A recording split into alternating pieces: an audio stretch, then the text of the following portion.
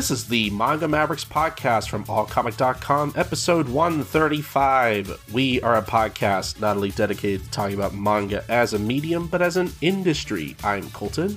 And I'm Lam Ramayasha, and today we are solving the case of what makes Moriarty the Patriot so good. That's why we're talking about a recently new manga series debuting this month, with an anime adaptation also until this month. Moriarty the Patriot, a new manga that is reimagining Sherlock Holmes' famous nemesis as an anti-hero and folk hero of sorts. And we had a really great conversation on the series with a frequent guest, good friend of the show, Ace Crispin, letterer of Moriarty Patriot, and so many other great manga. We had a great conversation of the themes of the series and the characters and what makes it really stand out as an adaptation of the Sherlock Holmes mythos. So look forward to that conversation, but before we get to that, we first have to solve the case of why do we have all this news to cover? Yeah, let's get into that. Starting with, once again, another update on a certain Mr. Matsuki. Why don't you take that away, Lum? Yes, Tatsuya Matsuki, writer of Actouch, who was arrested back in August for committing sexual assault on two minors, has been formally indicted for that second indecent act. Previously, they were only indicted, or they were only accused for the first act, but the prosecutor's office did not end up indicting Matsuki for that, but they have indicted him for the second act that he committed on that same day. So, basically, this means that he has been, formally charged of the crime, and so, yeah, the case is gonna be moving forward from there, basically. So we'll have to see how the situation plays out. Mm-hmm. Well, that's interesting. We'll definitely keep updating you guys on this story as it, moves forward, but I'm glad that it seems like, hopefully, some justice will be served, it seems. Well, I mean, it's just an indictment so far, but, we have to see, what the actual consequences will be in the court. But, yeah, I mean, at least, it seems like a criminal case will go forward. Mm-hmm. All right, but, I guess until we have more info on that, we are going to move on to some list news, and I'm going to start off with the New York Times best-selling graphic books and manga list for September. And out of the 15 spots on this list, we have 3 manga titles listed. Starting from the very bottom, we actually have Junji Ito's Venus in the Blind Spot at number 15. It's about time that Junji Ito made it on this list. Obviously, he's not just a big horror manga name in the States now, but just a big name in manga in general. So I'm not too surprised that he'd be a big enough name to appear on on the New York Times list in particular. So that's nice to see. I'm sure this will not be the last time we see his work on here. Moving up on the list at number 12, we have Volume 1 of Demon Slayer Kimetsu no Yaiba. Not Demon Slayer's first time on the list, and again, probably will not be the last. As well as with My Hero Academia Volume 1, which is at number 7 on the list. Seems to be, I just noticed this on the list. The list indicates when it moves up a spot. I don't remember what spot it was last time, but I think it was number, I want to say 8 or 9. I think it was still in the top 10. Number 11. Okay, I was definitely wrong on that front. Nice to see that it moved up on the list. Again, I feel like Volume 1 of My Hero Academia is just going to be a mainstay on this list in particular, which again is not too surprising. And then that's about it for all the manga on the list. Really, Junji Ito making his first debut on this list is kind of the only new thing about this list. Demon Slayer and My Hero Academia, again, no strangers to the New York Times graphic books and manga list.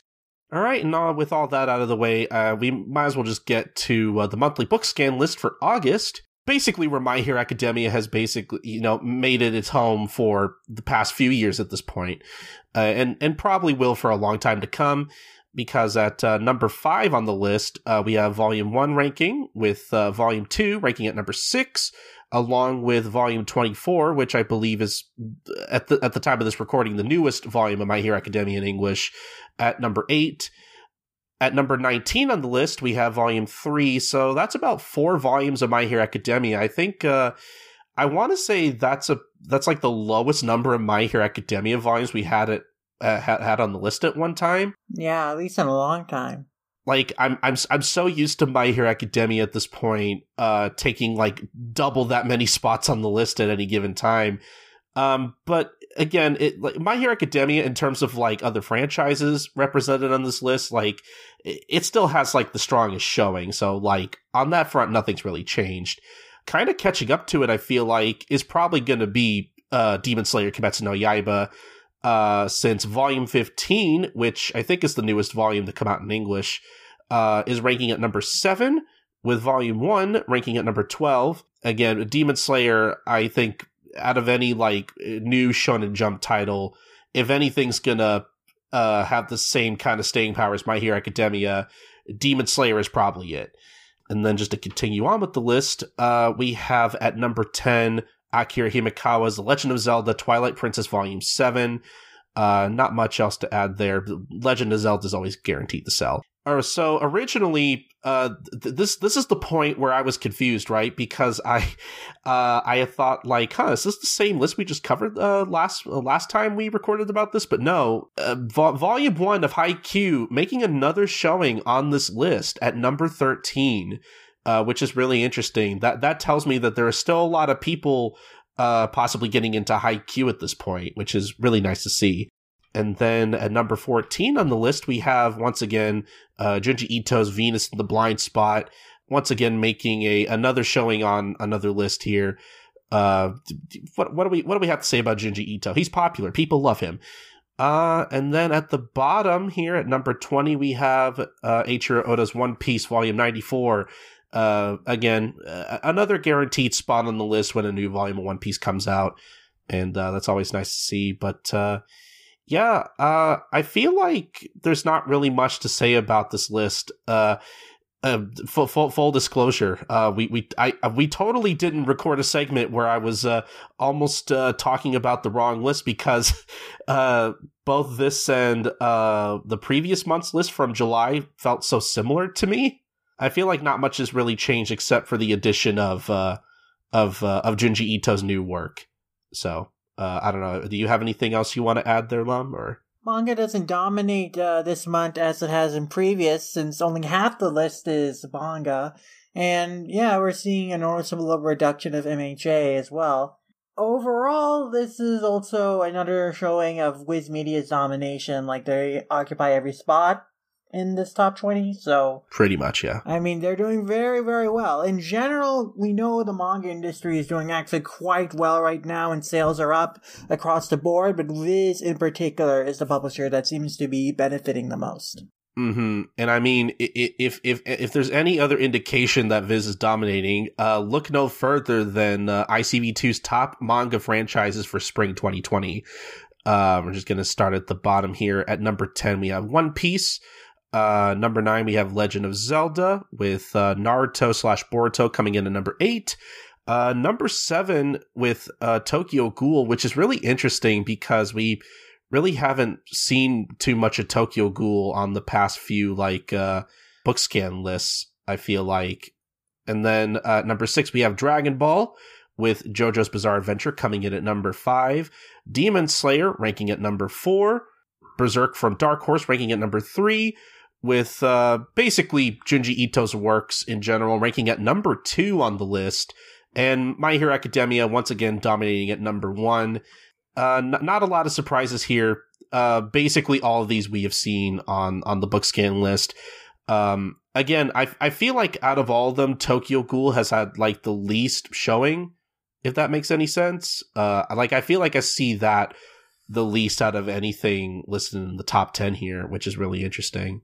We may not see it on the book scan a lot, but Tokyo Ghoul as a franchise is a strong and steady seller. Tokyo Ghoul RA just finished its releases over here in April, so I'm sure a lot of fans now are enjoying the complete series out in print. So, yeah, I mean, it's just one of those franchises that remains popular.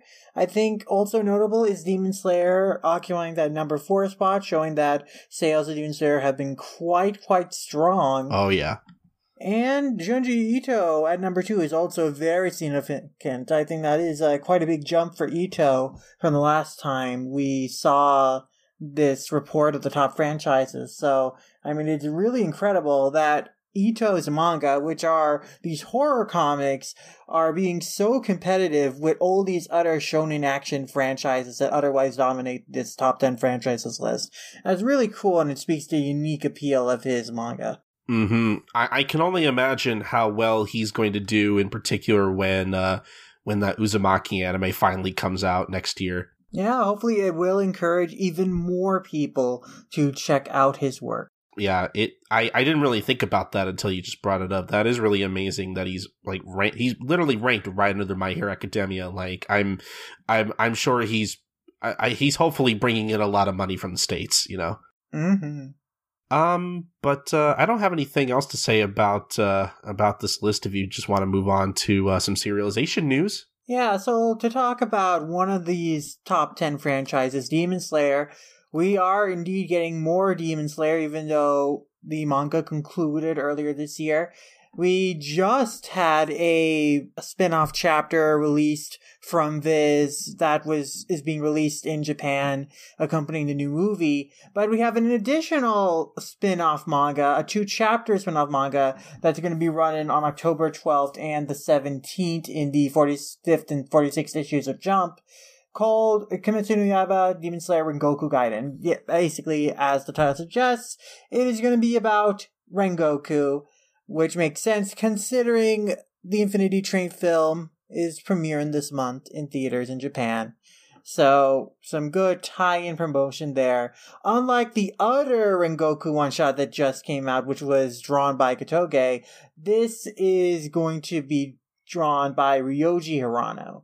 So, spin-off manga by different artists, but I believe they are the same artists that previously did that spin-off manga about, what's his name? The Water Hashira. Tomioka? Tomioka, yes, I believe so. Also, they're the artist of Bose Beats, if you remember that series. Yes, Bose Beats. I'm wondering if Viz will pick this up at all. I imagine they did. I mean, they picked up that other one-shot. This is running in Weekly Shonen Jump. I would not be surprised if we get the announcement.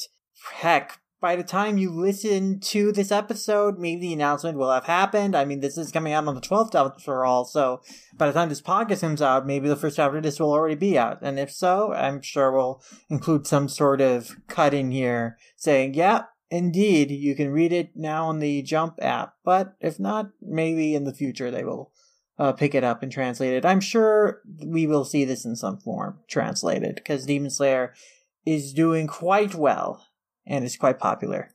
Mm-hmm. And hey, if it does come out, we'll probably mention it on the show here in the future if we have any thoughts. So. Mm-hmm. But moving on, we've got like a string of mangaka launching new manga next year. Some very successful, popular mangaka. First, we've got a new series in the works from Kore Yamazaki. They are planning to launch a new manga next spring or summer. They are known for the Angel Mangus' Bride. We really only know just the plan of theirs to launch a new manga next year, so nothing too speculative. I wonder if this could mean, though, that Ancient Mangus' Bride may be trying to wrap up. I do not know. I would need to check in. But otherwise, it seems interesting that they are going to potentially be trying to do 2 series at the same time. I guess we will have to see how that is going to play out. But we can also look forward to a new manga from Yuki Kamitani this month. That is debuting in Kodansha's Morning 2 magazine on October 22nd. And the series is called here lies at the end of the journey. It is going to be an introspective story that begins with a suicide filled with hope and despair, centered on an immoral man and a god who met a girl who wants to die. So this is going to be more in the realm of fantasy, but still dealing with some pretty heavy themes like you may have encountered in Kamatani's probably most famous series, Our Dreams at Dusk, which we have covered already, although we have not released that episode publicly, but we look forward to that coming pretty soon. But yeah, I mean, Kamatani is a fantastic artist and storyteller, so I'm really excited for a new work of theirs. I really hope that this gets licensed and we can read it in the future. I would imagine 7 Seas in particular is probably going to be looking out for anything from Kamatani at this point. I think Our Dreams at Dusk did well for them. I'm not entirely sure. I'm sure it did pretty decently for them. It seemed like a pretty popular title that everybody really wanted. So yeah, I think so too. Next, we've got a new manga coming also this month from the writer of Kakegurui, Homura Kawamoto. They're teaming up with artist Makoto Shiozuka to launch this series in Comic Xenon. That'll come out on October 24th, called Masho Taizen, or translated, The War of Witches. And the premise of this is that there's going to be 32 historical women, including Joan of Arc, Cleopatra, Tomoe Goza, Marie Antoinette. They're all going to compete as prodigies called Greedy Witches, who are going to kill each other to fill their own desires. So like a battle royale tournament of historical women is sort of like Fate, I guess. So yeah.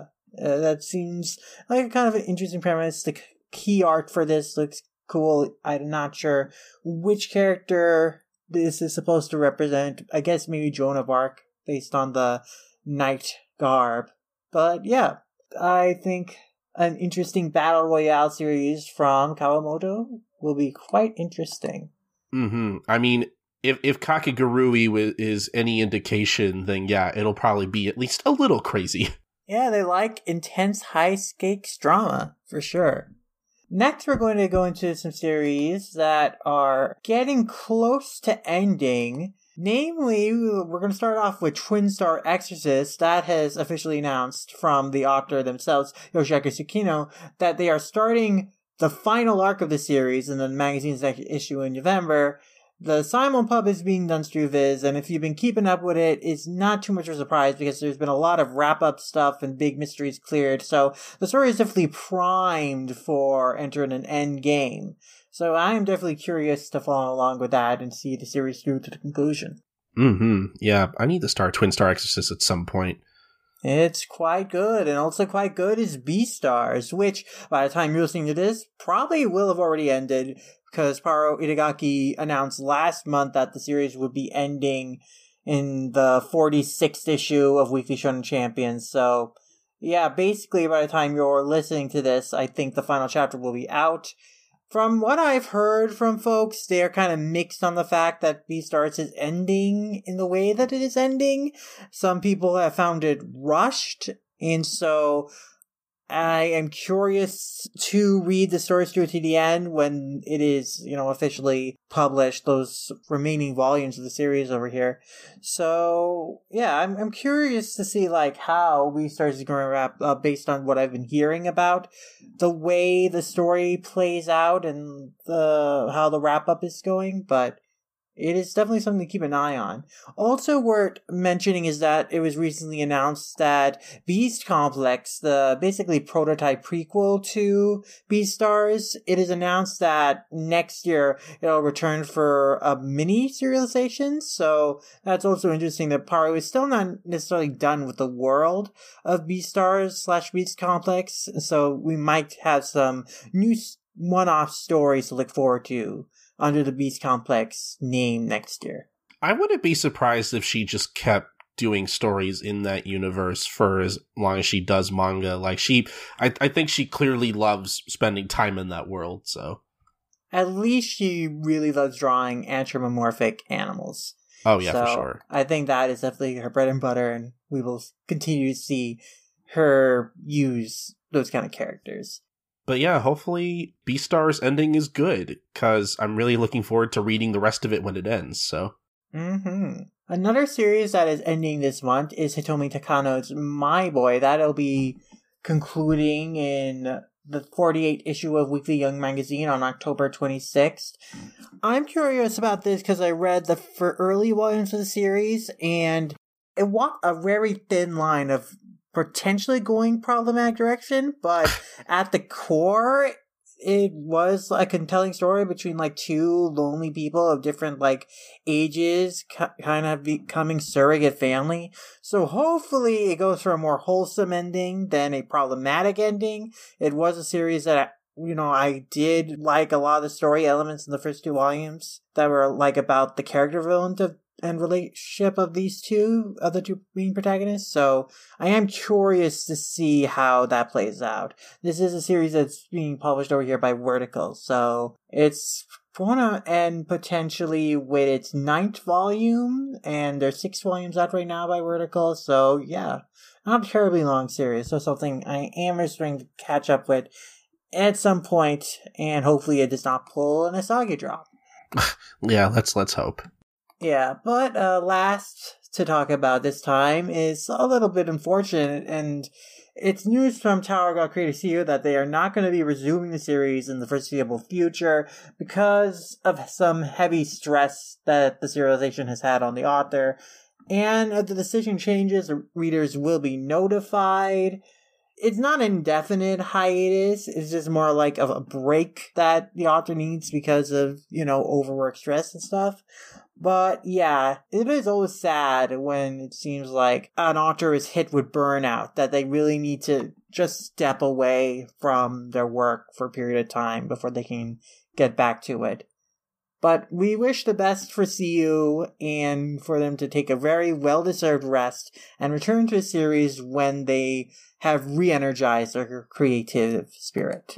Mm-hmm. The timing of that really is a shame. Not that I don't want them to get some much-deserved rest, but the timing of that is really unfortunate considering, Tower of God just had what I'm going to say is a pretty successful anime adaptation that, probably, got a lot of new fans into the series too. So, yeah, hopefully there's still more of that series to come. But again, we hope CU gets as much rest as they possibly can get. So. Mm-hmm. But that about does it for our serialization news this time. We're not going to do a full licensing roundup this time.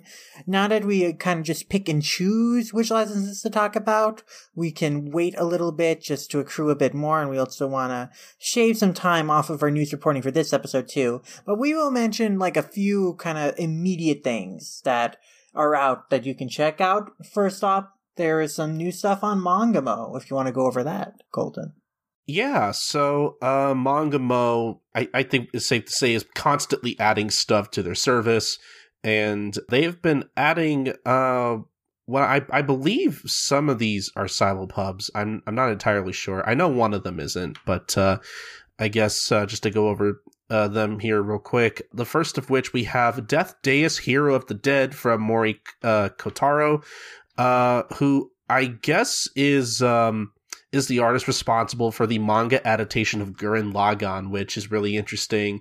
I read some of that back when it was actually being released by Bandai, and then unfortunately canceled because I think Bandai went out of business or something. I forget the entire... I forget the details, but I know it got canceled over here at one point, which is just shame. I really like that adaptation.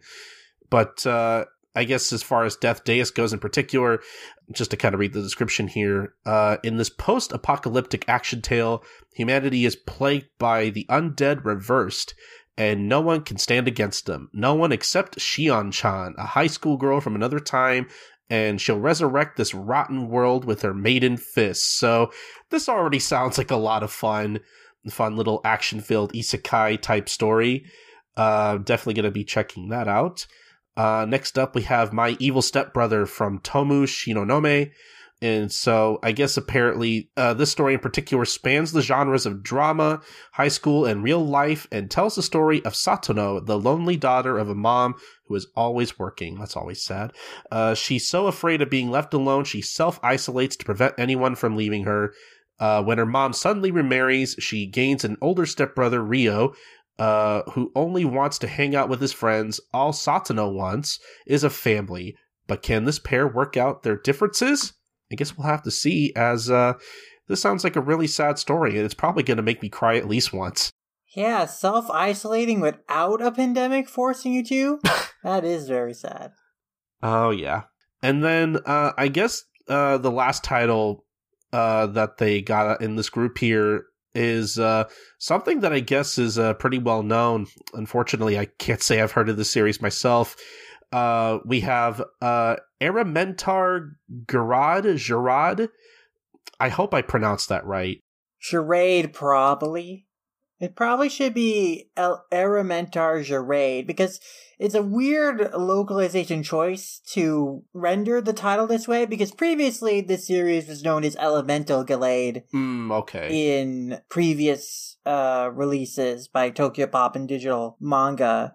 So I guess this is like a choice from the Japanese side to render it this way, even though like these aren't like words. Regardless, this is basically a fairly big license rescue. Mm-hmm. We got the original series and the sequel series known as Flag of Blue Sky. And I guess all 96 chapters of the original series and sequel series are available on the app now. And yeah, it seems to be a somewhat shonen action sci-fi type of story. During a routine raid, Sky Pirate Kood Van Giroux, I can't pronounce any of these names, discovers a most... Van Giroux. Thank you. Discovers a most unusual bounty, Ren, an Idel raid, and a living weapon. When Ren is captured by Bizon, an evil Idel raid dealer, Kood quickly realizes that Ren is even more prized than he first thought, and that Ren's only chance of rescue lies with Kood. I'm doing such a great job. I think it's supposed to be Kood, yeah. Yeah. And the agents of Ark Isle. I did a very terrible job at that, but it sounds interesting. Yeah, and you can read it all on Mangamo. Yeah, I'm all for Mangamo getting complete runs of stuff, and I'm also all for licensors rescuing stuff from Tokyo Pop so that they're actually available. Would be nice if somebody did that for GTO in particular, but one miracle at a time. But yeah, some new stuff on Mangamo. I think we'll probably talk about My Evil Stepbrother and Death Deus on an upcoming episode. So look forward to that. Yeah.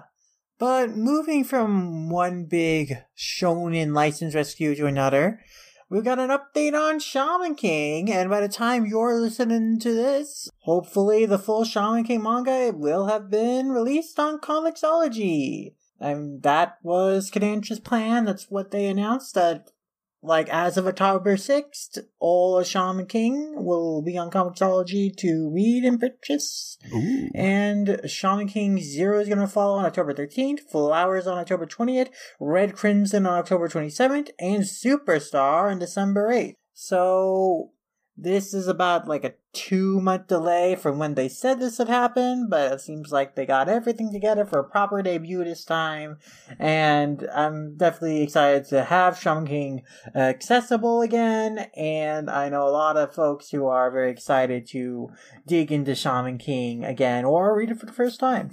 Mm-hmm. In my case, I'll be reading it for the first time.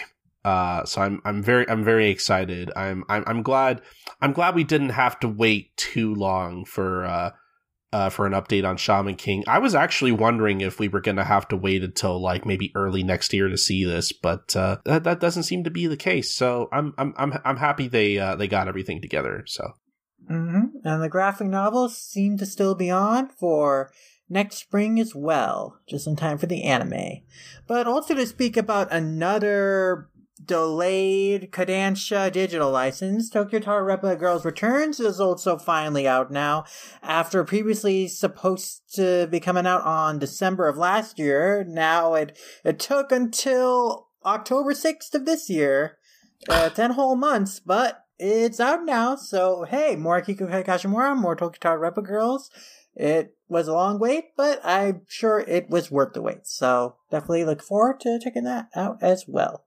All right. But I think that about does it for our short round of licensing news there. That indeed it does. So now let us head into some miscellaneous / industry news. First, let's talk about the Harvey Awards. The Harvey Awards is, of course, the annual awards that honors outstanding work in comics and sequential art, and they announced that the awards are going to be inducting the God among himself, Osamu Tezuka, into their Hall of Fame alongside American illustrator Joe Thompson and one of the 4 founders of African American Comics Collective, Milestone Media. So yeah, Tezuka is being inducted to the Hall of Fame of the Harvey Awards. Definitely a very deserved accolade and honor. Also well-deserved honor is being given to Witch Hat Atelier, which is winning the Best Manga Award at the Harveys. And Witch Hat Atelier won out against H.P. Lovecraft's The Mountain of Madness, Yoshihiro Tsuge's Man Without Talent, Moto Hagio's Po-Clan, and Kosuke Ono's With the House Husband. But I think it's a very well-deserved victory because Witch Hat Atelier is indeed a beautiful and beautifully written manga. So yeah, really, really nice to see both Tezuka and Witch Hat Atelier be given such well-deserved awards. Tezuka definitely feels like someone who should have been inducted into the Hall of Fame like way earlier on, but what matters is that they've given him the honor now, and he as the god of manga, I'd say he definitely deserves it. Yeah, it only took them over 3 decades to do this, but better late than never. It's okay. All manga artists, especially all famous ones, will get their due at some point. So everyone gets their peanuts. But next, let's just jump into some other interesting milestones. Namely, Demon Slayer continuing to do very well for itself. It now has 100 copies of the franchise in circulation. This is not copies sold. This is just in circulation.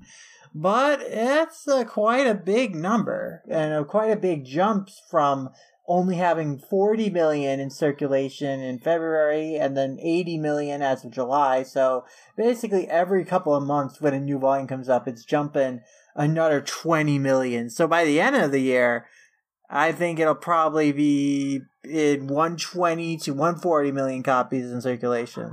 So very, very impressive. Yeah, it's worth noting that Demon Slayer, now that it's reached its milestone of 100 million copies in circulation, has joined the ranks of such series as Kochikame, Dragon Ball, JoJo, Slam Dunk, One Piece, Naruto, and Bleach. So welcome to the club, Demon Slayer. Yeah, all the big hits. I mean, even MHA has not quite reached this level yet, it seems. So, I mean, that just speaks to what a phenomenon Demon Slayer is, in Japan especially. And then, I guess just to speak about another milestone, one that's also pretty big in its own right. So the original Akira manga from Katsuhiro Otomo has apparently reached its 100th printing, as announced by Kodansha themselves. I believe, out of all of Kodansha's manga, it is the first manga volume in Kodansha's history to reach this particular milestone. It's taken from 1984 until now, so 36 years. But we finally made it. We've had 100 printings of Akira, of the first volume, I should say. I don't know if I made that clear. I mean that's pretty impressive. Like, I can't think of too many other.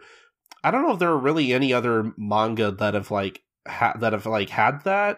I mean, maybe there are, and I just don't know. But again, I mean, for Kodansha in particular, that's pretty impressive. I would agree. Yeah, I mean, not every comic gets 100 printings, so it just goes to show just how disseminated Akira is, how widely read it is. So, yeah, it has quite the legacy behind it. But now we're going to head into some anime stuff, some classics returning to streaming or been added to catalog, and one of those series is, of course, Case Closed. Finally, the early episodes are back on Crunchyroll. Yeah, it looks like, because, I mean, for those who don't know, TMS basically is like going out of their way to try to make Conan big outside of Japan, especially in the US, because they've basically added episodes 1 to 43 on Crunchyroll, whereas originally, back when Crunchyroll and Funimation were, still doing stuff together, they did put up the first, 130-ish episodes of the series, only to be taken down a few months later, unfortunately. But now we have at least the first 43 episodes back up on Crunchyroll. And I guess the big question being, whether they're going to actually put up anything past, 130, like if we're going to actually see newly subbed episodes of Case Closed that were not originally available before. That would be nice. I don't have the quote in front of me, but I know like the vice president, I think, of TMS came out and said that they did have more plans for Conan over the next year. So again, it's safe to say that Conan, I think, is going to hopefully make a pretty big comeback. Yeah, it's going to be interesting to see how frequent these batches of episodes being dropped are going to be, because from what I understand, at least from what has been discussed, it seems like these the translations are the same as like the Funimation versions for the most part. Yeah. But the actual subtitles are different. Mm-hmm. And the actual video they're using is like, I guess, what TMS uses for like their international releases too. Yeah. So I'm wondering, like, since they are using like pre-existing translations, like that obviously is going to speed up the work a bit. But when they get to stuff that has not been translated into English before, like, how is that going to slow that down? Like, yeah, I'm really wondering, like, how frequently we'll get batches of episodes if they go beyond what Funimation did prior.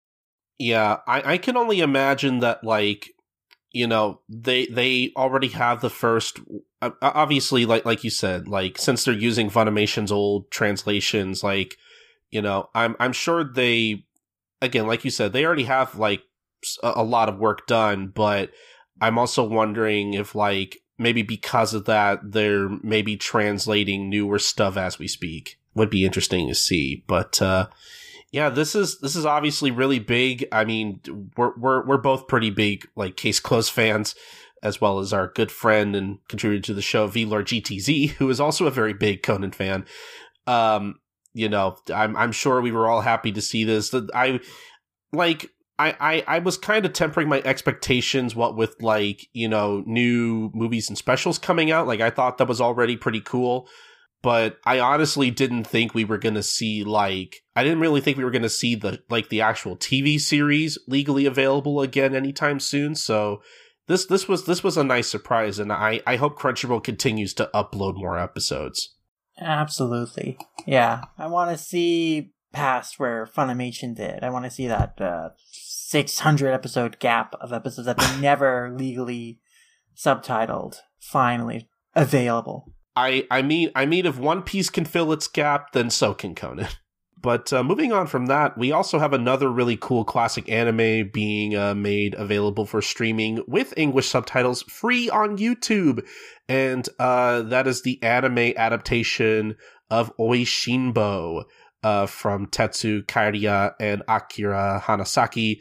Now, Oishinbo, I'm very vaguely familiar with. I've read like a little bit of the manga, but I haven't really like seen a lot of it. But I also know that like it's a very well-established, long-running, very, very popular cooking manga over in Japan.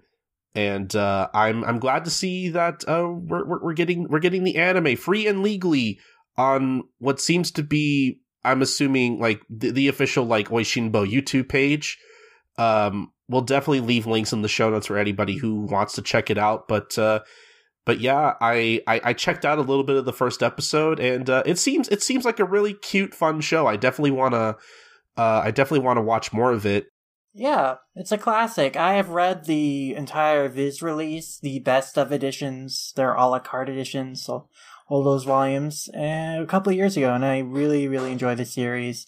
Like, it's a very fun food manga, and I think that is really nice to finally have the anime. I mean, I've never seen the anime version before, so it was really fun. I watched all the episodes so far. They have both the first and second episode up right now, and they're planning to release episodes like pretty frequently, like all through October. They're going to release new ones on Monday, Wednesday, Friday, then Wednesdays, Fridays starting November, and then eventually they'll do the entire thing. So I'm excited about that.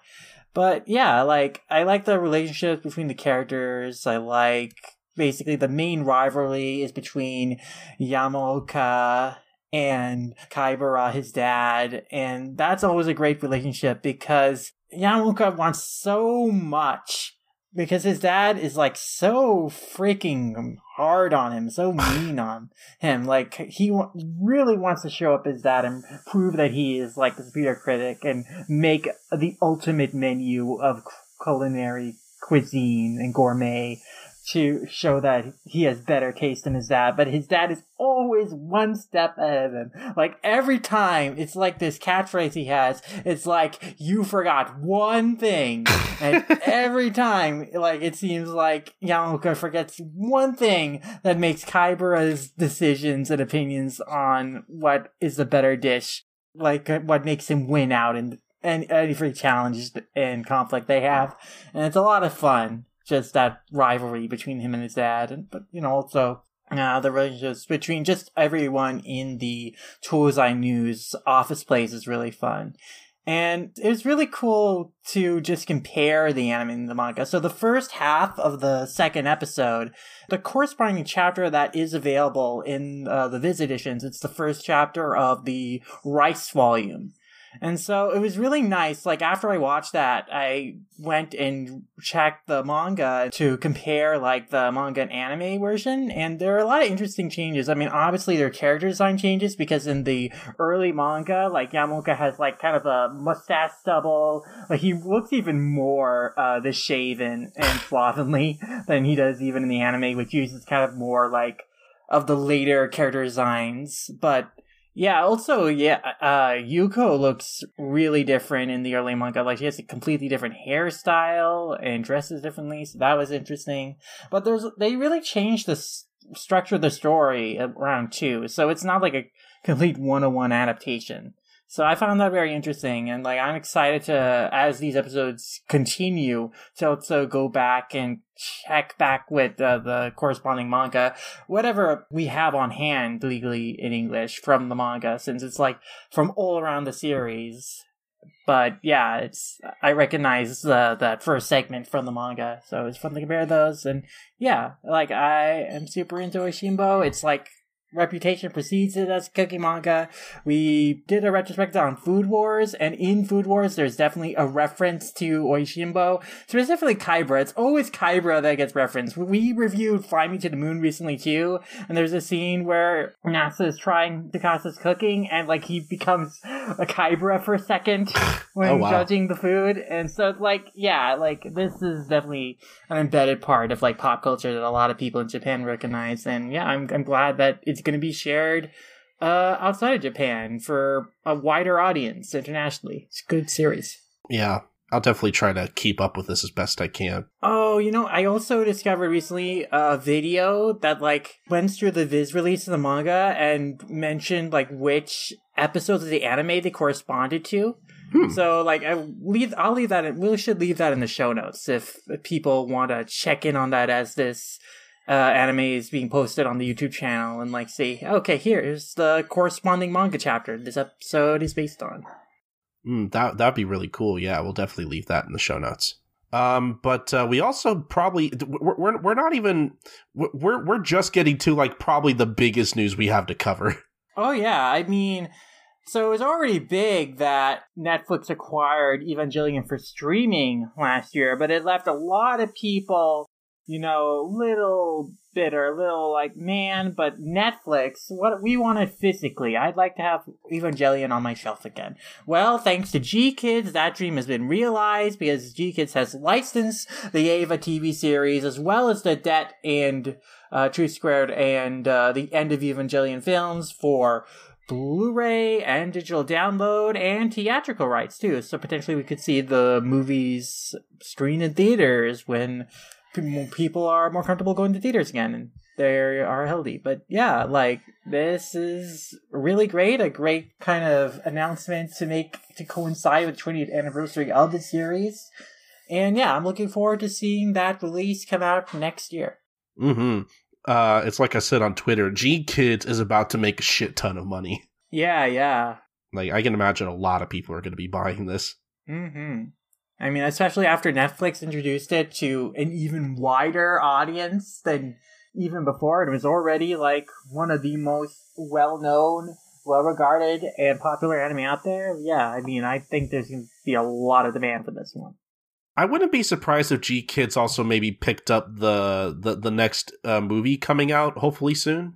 Well, Funimation still has the rights to the Rebuild films, so we are, I guess, going to see if the relationship between Kara and Funimation has soured, because there was still that whole kerfuffle with 3.0, that they didn't like the original screening of 3.0 at, I think, AX, and so they forced Funimation to, like, redub it, and that process took so long, which is why the Blu-ray release of that film took so long to come out over here. Woof. But yeah, I mean, there might be some tension still between Funimation and Kara, but since they have the other films, I mean, it would make sense if they get the final one. But yeah, I mean, supposedly that film is finished. I mean, it was supposed to come out in June, so eventually it will come out.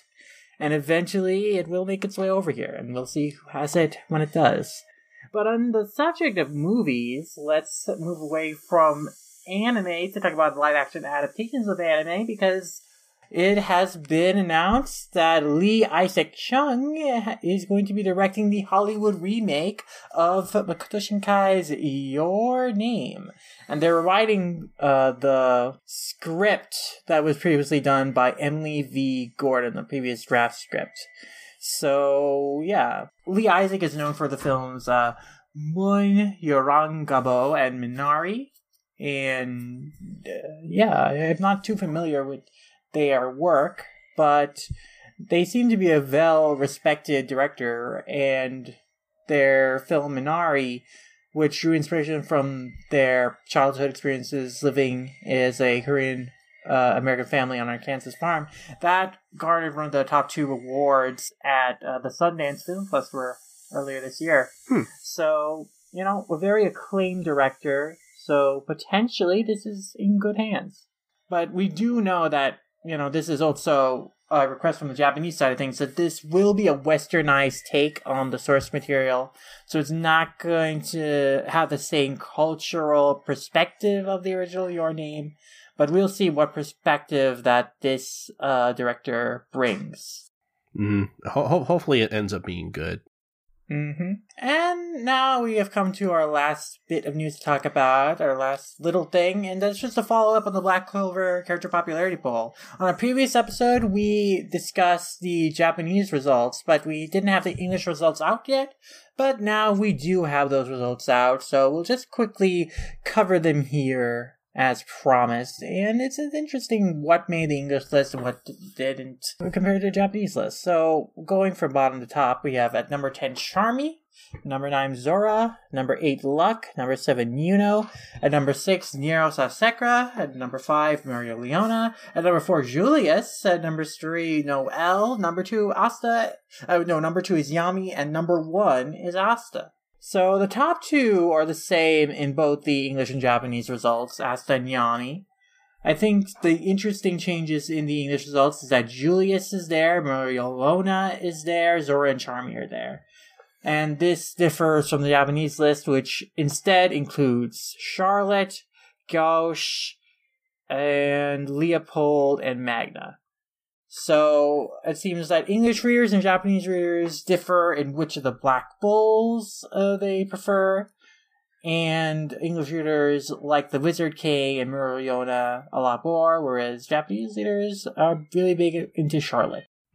Yeah, there's really interesting differences between both lists here. I'm very happy that Mereoleona ranked at number 5 in the English language list, personally speaking, but that's just me.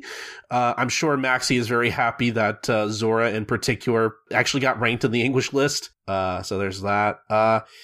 Honestly, it is these are the characters I think I would expect for the English list in particular. Like, I feel like all these characters are characters whenever I see Black Clover fans talk online, I feel like these are the characters that are like brought up a lot.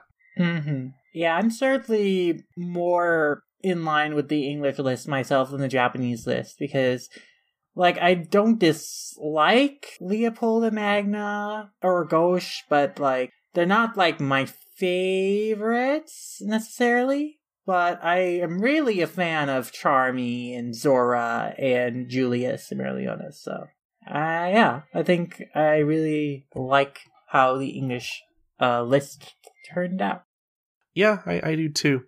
And, yeah, I think that's going to be about it for news. Indeed. And now, it is time to investigate Moriarty the Patriot. The game is afoot.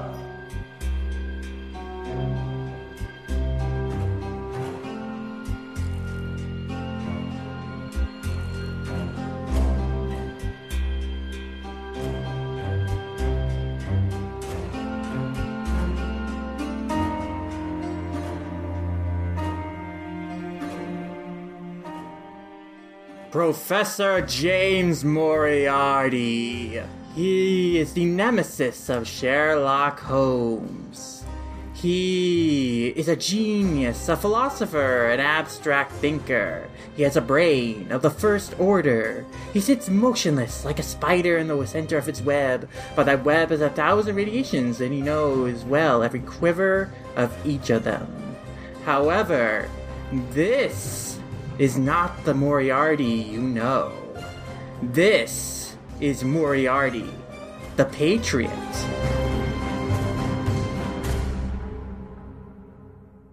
And we're going to talk about him and his manga today on the show. We're reviewing the first volume of Moriarty the Patriot, a manga that's been running in Jump Square since 2016. First volume has just come out just in time for its anime adaptation to come out. The story comes to us by Ryusuke Takeuchi, who previously is known for doing a short-lived story called Stars, and art is by Hikaru Miyoshi, who does the Psycho-Pass manga. And we are talking about the series today with our good friend and letterer for the series, and on a number of great series like World Trigger, Black Clover, and Blue Flag, Ace Chrisman. Hello! Hello, Ace. Thank you for coming on to investigate the Moriarty manga with us. Thanks for having me. Yeah, always a good time. And this was a really good time to read.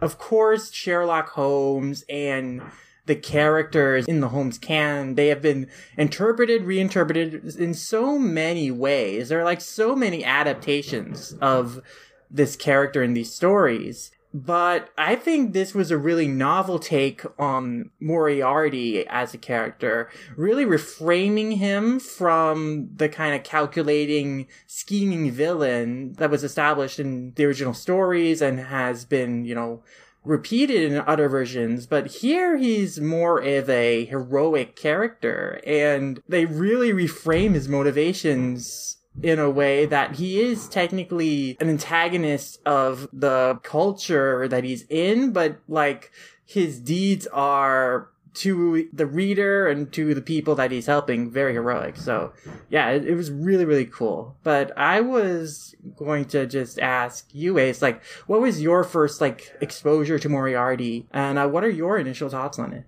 I think my first exposure was maybe 2 years ago, maybe 3 years ago. I'm friends with the translator, and he's an awesome dude, and he's like, hey, he came up to the editor, Ray and I, and was like, hey, you guys should push to get this licensed, if I remember right. And we're like, oh, this is pretty cool. This is pretty cool. Because he was a big fan. And it took a little while, but like I was like, okay, well, I'll check it out. You know, like, I don't know if Viz is ever going to license it, but that would be cool. And so I checked it out. I was like, this seems pretty neat. And then, you know, like, I kind of forgot about it for a while. And then Ray was like, hey, we got the license. You want to work on it? And of course I did, so. Nice. And then reading the series, like, I mean, did it surprise you too with the way it reinterpreted the characters? Oh, definitely. Like, I'm not a huge Sherlock Holmes person, but I definitely have watched many adaptations, and Moriarty's always come off to me as just like a really smart villain, but kind of just mustache twirling evil. Like, okay, so he just, like, does he just want to prove that he's, you know, brilliant? You know, like, I just never felt any motivation behind him. And, you know, maybe that's a shortcoming on me because I just didn't pay attention. But with this series, I feel, I mean, like you said, like, he has very clear motivations, and it makes him a very interesting character, in my opinion. Yeah. Yeah. I mean, I think you're on the money with how Moriarty has been represented as, like, this cartoonish, simple, like, evil-minded villain in other adaptations, because that is kind of how he was in Doyle's original story in The Final Problem. It's like, the idea of Moriarty was that, like, he was basically this criminal mastermind who had his hand in, like, half the crimes in all of London and all the crimes that Holmes have ever solved. So he's like this big bad for Holmes to confront and defeat. And then that has continued on in other adaptations. And here it's like very different because like he isn't doing all these different things out of self-interest. Like in this manga, it is all very rooted from like a compelling motivation. I think that is what Ryosuke Taguchi like was really interested in the author's comment he has in this volume. He talks about how he grew to really empathize with villains who like really are fighting against the system they were in, like Colonel Muska, and like imagining like why they want to do the things they did. And similarly with Moriarty as a character, like he's such kind of like an enigmatic, vague character in like the original story and in other interpretations in terms of like what he actually wants. So I really like this recontextualization of them. I'm like looking back at the time period, like what was kind of the common conflict of the day, or really a timeless conflict that is pervaded forever, but like really looking at why would a person like Moriarty come to be who he is, and what would he be doing, all the things he's doing, all his schemes for what end. And it really reframes it, yeah, as like this heroic character in a really interesting way. It's like, it is totally transformed from like just this, you know, cartoonish villain that was meant to represent like the most evil of evil, the ultimate evil. And then now he is the one who is like exposing and bringing justice to the evils in like this corrupt system that is the classist hierarchical structure of late 19th century London and England. Yeah. Just to rewind a bit, I saw the Colonel Muska mention. That is Colonel Muska from Castle in the Sky, right? That they met. Yes. Okay, I just wanted to be sure. Yeah, no, I thought this manga was really interesting too. I am in no way like a Sherlock head at all. I know very basic information about the character. I could probably count all the Sherlock adaptations I've seen on like one hand. But so I knew nothing. I didn't really know much about the Moriarty character going into this, but after reading the first volume of this, like, I definitely want to read more. Like, this manga could not have been released at a better time, I think. Oh, yeah. I mean, it is the perfect manga to read for just, like, the catharsis of seeing evil rich people get what they deserve for all the cruelty they callously commit. Yes. The quote-unquote untouchables getting their comeuppance. Exactly, yes. I mean, so, like, that was kind of the interesting thing as I was, like, reading. I didn't know what to expect in terms of, like, how Moriarty's, like, motivations, how his character would be presented, like, whether he would be a villain protagonist or if they were framing him as an anti-hero. But as I've been reading and thinking about it, like, he really is a folk hero. Like, he's a hero of the people. Like, Yes. he is being consulted by people who have been wronged by these rich oligarchs who have hoarding wealth and resources, and they have themselves already committed heinous crimes and murders. And so he is delivering karmic retribution for them. Like, they don't just get murdered. Like, they get murdered in a very particular way that reflects the cruelty that they had previously displayed. Mhm. Yes. Yeah, and these are also the kind of rich people who, like, where they feel like they're the victim. If you even take like a few pennies away, they're just like, oh no, what's going to happen to my entire lifestyle or whatever. Oh, I can only afford 6 manners. Oh. Like, I mean, brazenly, the Baron in the second chapter is against, like, reducing the rent payments, because he's like, oh, but what about my lifestyle? And those working class people, they're just cattle to us nobles anyway. It's like ultimate scummy thinking of people's lives as having different values and thinking that their lives are more superior just because of kind of the privileges they were born with in being born into noble class. he can't even take the time out of his poker game with all of his other rich friends to save a sick child. Yeah, and when they ask for just water, he's like, water? You're gonna pay for that? Because guys like that control the resources, they feel like entitled to owning and having them, and so when they aren't, like, willing to be charitable and just be generous, even though they have an abundance of wealth and time and things they can offer people. But no, they see as, like, other people who don't have those things and ask for them as nuisances and pleading, and so they just want to punish them. Like, we see, like, when the Moriarty's plan and when they confront the Baron in the dinner scene at the end of the chapter, like, he signs, like, the apology letter for leading to the death of their child by not offering them help. But he still says, oh, but I'm still going to raise your rent to unlivable levels after this to, like, Mr. Burton. So, like, he's really like, oh, you have inconvenienced me, you are causing problems for me, I am going to get back at you by making your life a living hell.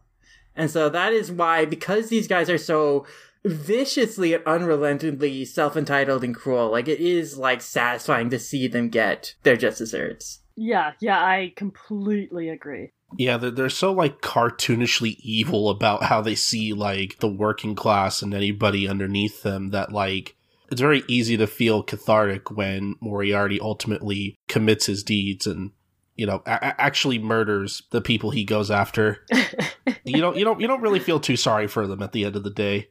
Right, they aren't shown as having any redeemable qualities, and I think another thing that really helps Moriarty come off as, if not, like, I think justified, but also sympathetic, is that he is not, like, blanketly trying to murder all nobility. Like, in the third chapter, when he is talking with the friend of, like, that's one of the students that has gone missing, he accuses him of, hey, are you just interested in what's going on with this guy out of your own self-interest? And then the guy is like, no, like, he's my friend. And so Moriarty thinks to himself, you know, I don't believe that people can change from the moment they're born, or they're born a certain way. And so he, you know, becomes a professor at this elite school to help shape the minds of the next generation of aristocrats to be better people. And he's also, like, willing to help and extend a hand to people in that class, especially young people in that class, who demonstrate good moral character and like treat other people right. So he's not like blanket like, oh, I'm going to murder all rich people. He's like, no, I'm going to kill all the evil people to make a better world. Yeah, exactly. It feels like a more well thought out ideology that you kind of saw like in Death Note. I mean, his ideology is more well-formed than Light's in Death Note, because Light was, like, blanketly, oh, I'm gonna kill all evil people, but, like, how he approached doing that was that he, like, looked up people who were incarcerated in prisons and then just, like, blindly wrote down their names in the Death Note. So, it's like he was very removed from, like, all the people he was killing. He just, like, looked up a list of criminals and, like, went forward, like, just killing them. And also, very arguably, Light himself was also very privileged. Not exactly rich or anything, but, you know. I mean, he was the son of a policeman, which afforded him certain connections and protections in terms of, like, suspicion not being as cast on him because of his relationship with his father. But also, I mean, Light himself approached this because he thought, oh no, it is my destiny to create this better world, and he had a god complex about it. Like, he saw himself as, like, the person who will single-handedly change the world and be revered as the god who changed the world. Meanwhile, Moriarty is not in it for his own, like, self-aggrandizement. Like, Moriarty is genuinely interested in helping people in need. Like, he doesn't, like, act upon any of these murders by his own volition. It's like he is approached by clients. He is approached by people who are wronged, who ask, hey, help me. I want to get revenge. I want to kill this person. And that's when he goes through it and helps them, like, achieve, like, emotional closure to, like, their suffering by helping them kill that person. Yeah, I think he sees himself, like, he knows what he's doing is technically evil and bad, but he knows he's doing it for the betterment of society.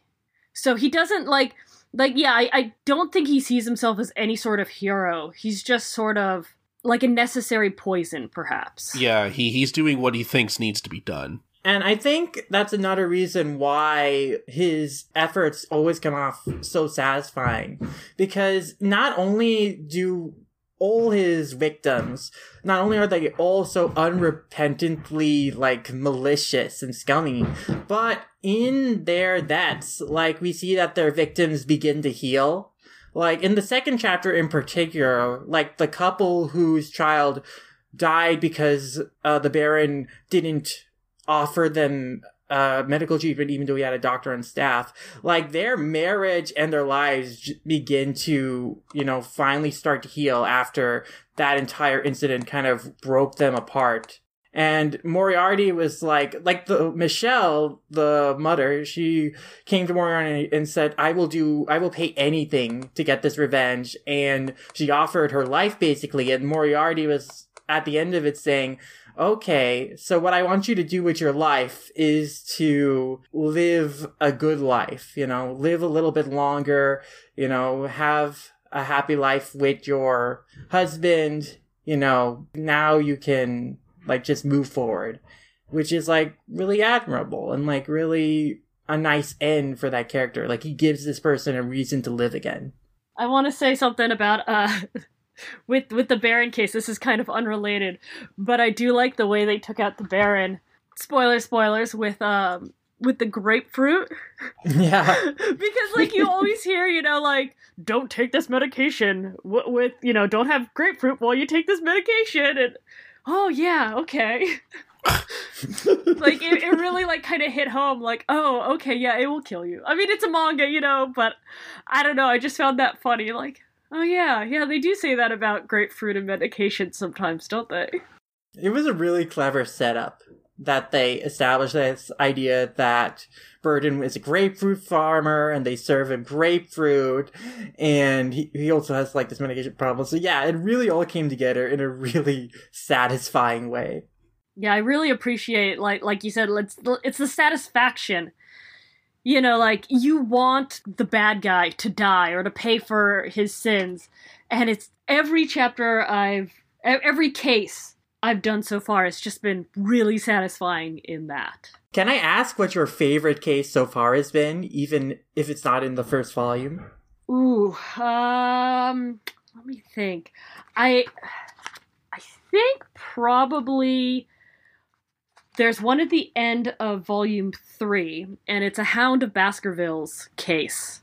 Ooh. And it's brutal. Like, it's really, really brutal. It's very terrible. It's I don't want to spoil too much, but it's cruelty in a way that's just like, how could you do this?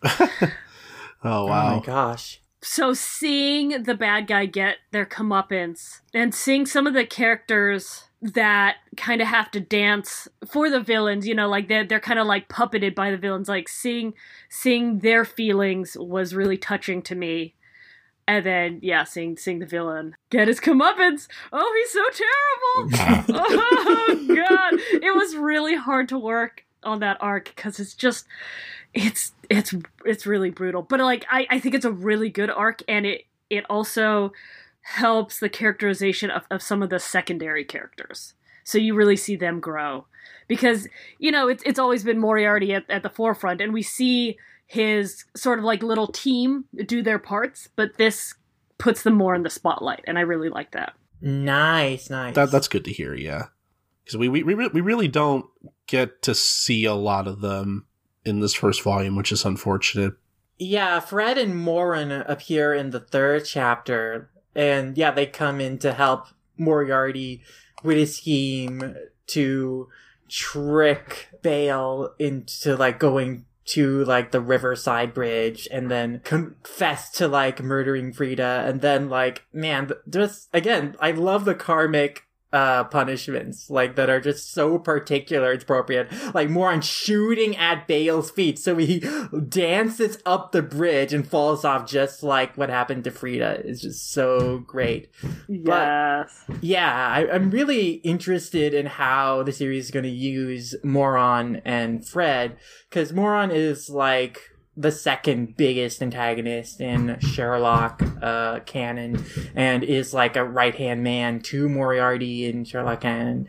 And Fred is like also connected to Moriarty, but he's like more of a minor character in like one story. But the interesting about Fred is that he is kind of like a go-between between Moriarty and Sherlock. Like, he is in the company of Moriarty, but he sells information to Sherlock. And in the opening, like, 2-page spread of the book, like, he's kind of positioned in between Moriarty's group and Sherlock's group. So, like, I'm wondering, like, is he also gonna go between both sides in this manga? So that's something that I'm looking forward to seeing if that develops. And really just Sherlock and Watson coming into this in general.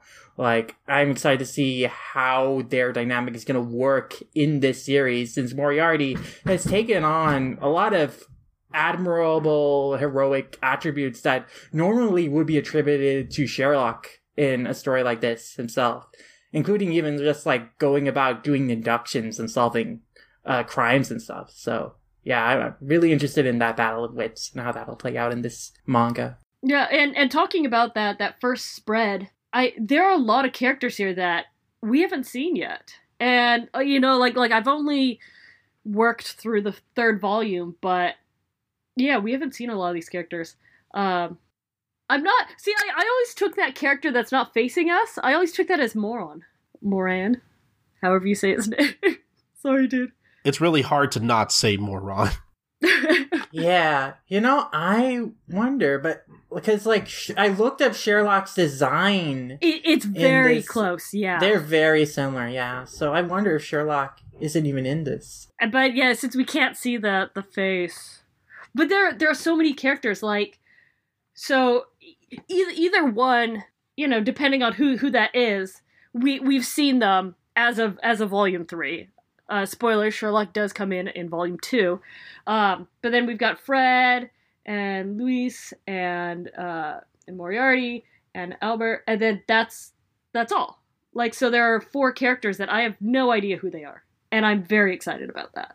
Yeah. I mean, Irene, I think there's a woman who's supposed to be Irene Adler on the left side. So you're right. Yeah, I'm interested in seeing that develop too. So yeah, like I'm really curious of like how the cast is going to expand and develop. But I mean, speaking of also the existing cast, I think another like really cool, interesting thing is really Moriarty has been split into 3 characters in this manga. Like there's 3 characters named James Moriarty. There's William, who is like our main Moriarty and who we've mainly been referring to. But yeah, there's also Louise and Albert. And I think they're all interesting refractions of like the same concept behind the character. Cause like the brains is William. William is the one who goes about doing all the deductions of like how like crime has been committed in terms of, especially in the 3rd chapter, how Bale convinced Gottfried to like commit suicide, but also like going about the schemes to deliver the, karmic retribution. But then we have like Albert is kind of the guy who makes connections and kind of is like, because he's like the first son and noble born, like he's able to, he's able to ingratiate himself with like aristocratic society and like help assist William in that way by like helping him get the pieces into place. But then I'm really interested in Louis because Louis is like, he's different from the other 2 because I mean William basically steals the identity of the actual William in this manga in the 1st chapter. It's really amazing that they can get away with like making me feel so satisfied to see like a 12-year-old get stabbed by a chair leg through the mouth and then through his abdomen. But yeah, like so he steals his identity after murdering him, but because he does that, he's able to gain like the privileges he would have as like a noble born aristocrat. So he's able to get an education and earn like accolades in like high society and become a professor. Meanwhile, we see Louise is only mostly based at home. Like he doesn't seem to really get out much or have an occupation outside of housekeeping. And I wonder if that's because like he was not able to change his identity, and so like the status and stigma of like him being originally like an orphan is still preventing him from moving up on the social ladder like William and Albert have. So I'm kind of interested in the role like he plays in the dynamic. So far, he seems kind of to be the Watson to Moriarty's Holmes, in the sense that he's someone that William can bounce off ideas off of while still offering his own unique perspective on things. But yeah, he's also a fascinating character in that way. Yeah, and I think it's going to be interesting to see how he develops. Like, he does get some interesting development, actually, in the same arc that the other side characters do in the Hound of Baskerville's stuff, which I didn't expect. It, I saw the other 2 kind of like, getting more, I wouldn't say backstory, but just more development. And then like all of a sudden they're like, oh, and here's some development for him too. And I was like, thank you.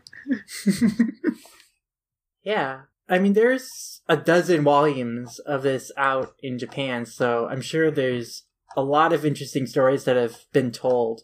From my understanding, the series is still mostly episodic, so arcs don't last too long. But there's also so many ways to play around with the setting and the basic principles and the formula of a home story, and especially with the way that this manga is presented, like its formula of like, there's a different like evil rich person each time that Moriarty helps someone scheme to, if not murder, maybe has it all been murders so far in the volumes you've worked on, Ace?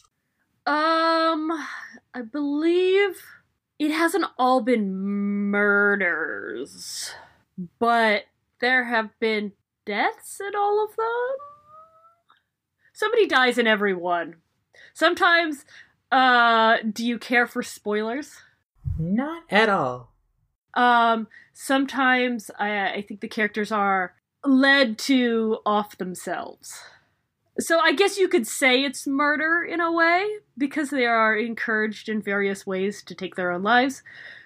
But it's not always Moriarty's hand that's exactly directly doing it. Okay, I mean, that I see what you're saying, because that's kind of what happened in the 3rd chapter of Volume 1, almost. Yeah, now that you mention it. I mean, as indirectly as it can be, with like Moron like literally shooting at the guy's feet to get him to jump off a bridge. There are times too when, after Sherlock becomes a character, where he's the focus. So it's kind of seeing a story from his point of view, and Moriarty and his gang may or may not be kind of in the background. They may be the one that's kind of leading Sherlock around, or, you know, like playing off of him, but Sherlock and Watson will be more of like the forefront main character in that arc, which is very interesting, I think, because you see just a different perspective. Oh, that's really cool. See, it's interesting because I would have figured with Sherlock coming in the story so early on that that he'd really throw in a wrench in Moriarty's plan at least every once in a while. Well, it's interesting because, again, in the original, like, Holmes canon, the idea is that Moriarty was behind, like, half the schemes that Holmes solved, but he didn't figure it out until, like, the final problem. Oh, okay. The original last story. So, like, he was, like, this force in the background throughout, like, most of his career until he finally exposed and confronted him. And I am really interested to see how that relationship between Holmes and Moriarty is going to develop, and like when Holmes will figure out that he's behind a lot of the things that he's been investigating, and then that confrontation happens, because we see that in the first page, a flash forward to Reichenbach Falls, we see like Moriarty about to fall off and Holmes like grabbing onto him before he can. So it's like, it's hinting towards that confrontation, and that even though this version of Moriarty is so different, he may meet the same fate as his original namesake. Yeah, that probably won't happen until, like, probably close to the end of this manga. Yeah, I imagine, unless, like, they do some of the crazy things that a lot of other, like, interpretations and adaptations do, where, like, after the fall, Reichenbach Falls, like, both survive, and then Moriarty survives because of some, like, weird superhuman reason. Like, he had some sort of special vest, or he was actually, like, some ancient evil psychic being. I read up on, like, a bunch of different interpretations of the character, and there was literally one where Moriarty was, like, this evil, like, supernatural force called the Evil One, and that is why he was able to survive the fall, and surviving the fall reawakened his memories of his past life as like this evil supernatural force. This sounds like stuff that would happen in like Black Butler. I mean, there's a lot of Black Butler vibes. To me, in terms of like, I'm glad I'm not the only one who thought that, because like the whole time I was reading through this, I was thinking if this were released in like the mid-aughts, boy, I think this would have the exact same kind of fan base as Black Butler. I think it does now, but yeah, I feel, not just because of the setting, but also, again, like in Black Butler, they investigate like really sinister crimes, pretty much always perpetuated by like evil elites. So it's very similar in that way. It's just that there's less supernatural element, because there's no like literal devils or witches or any elements like that in Moriarty. Yeah. But they have the same message. Eat the rich. Exactly.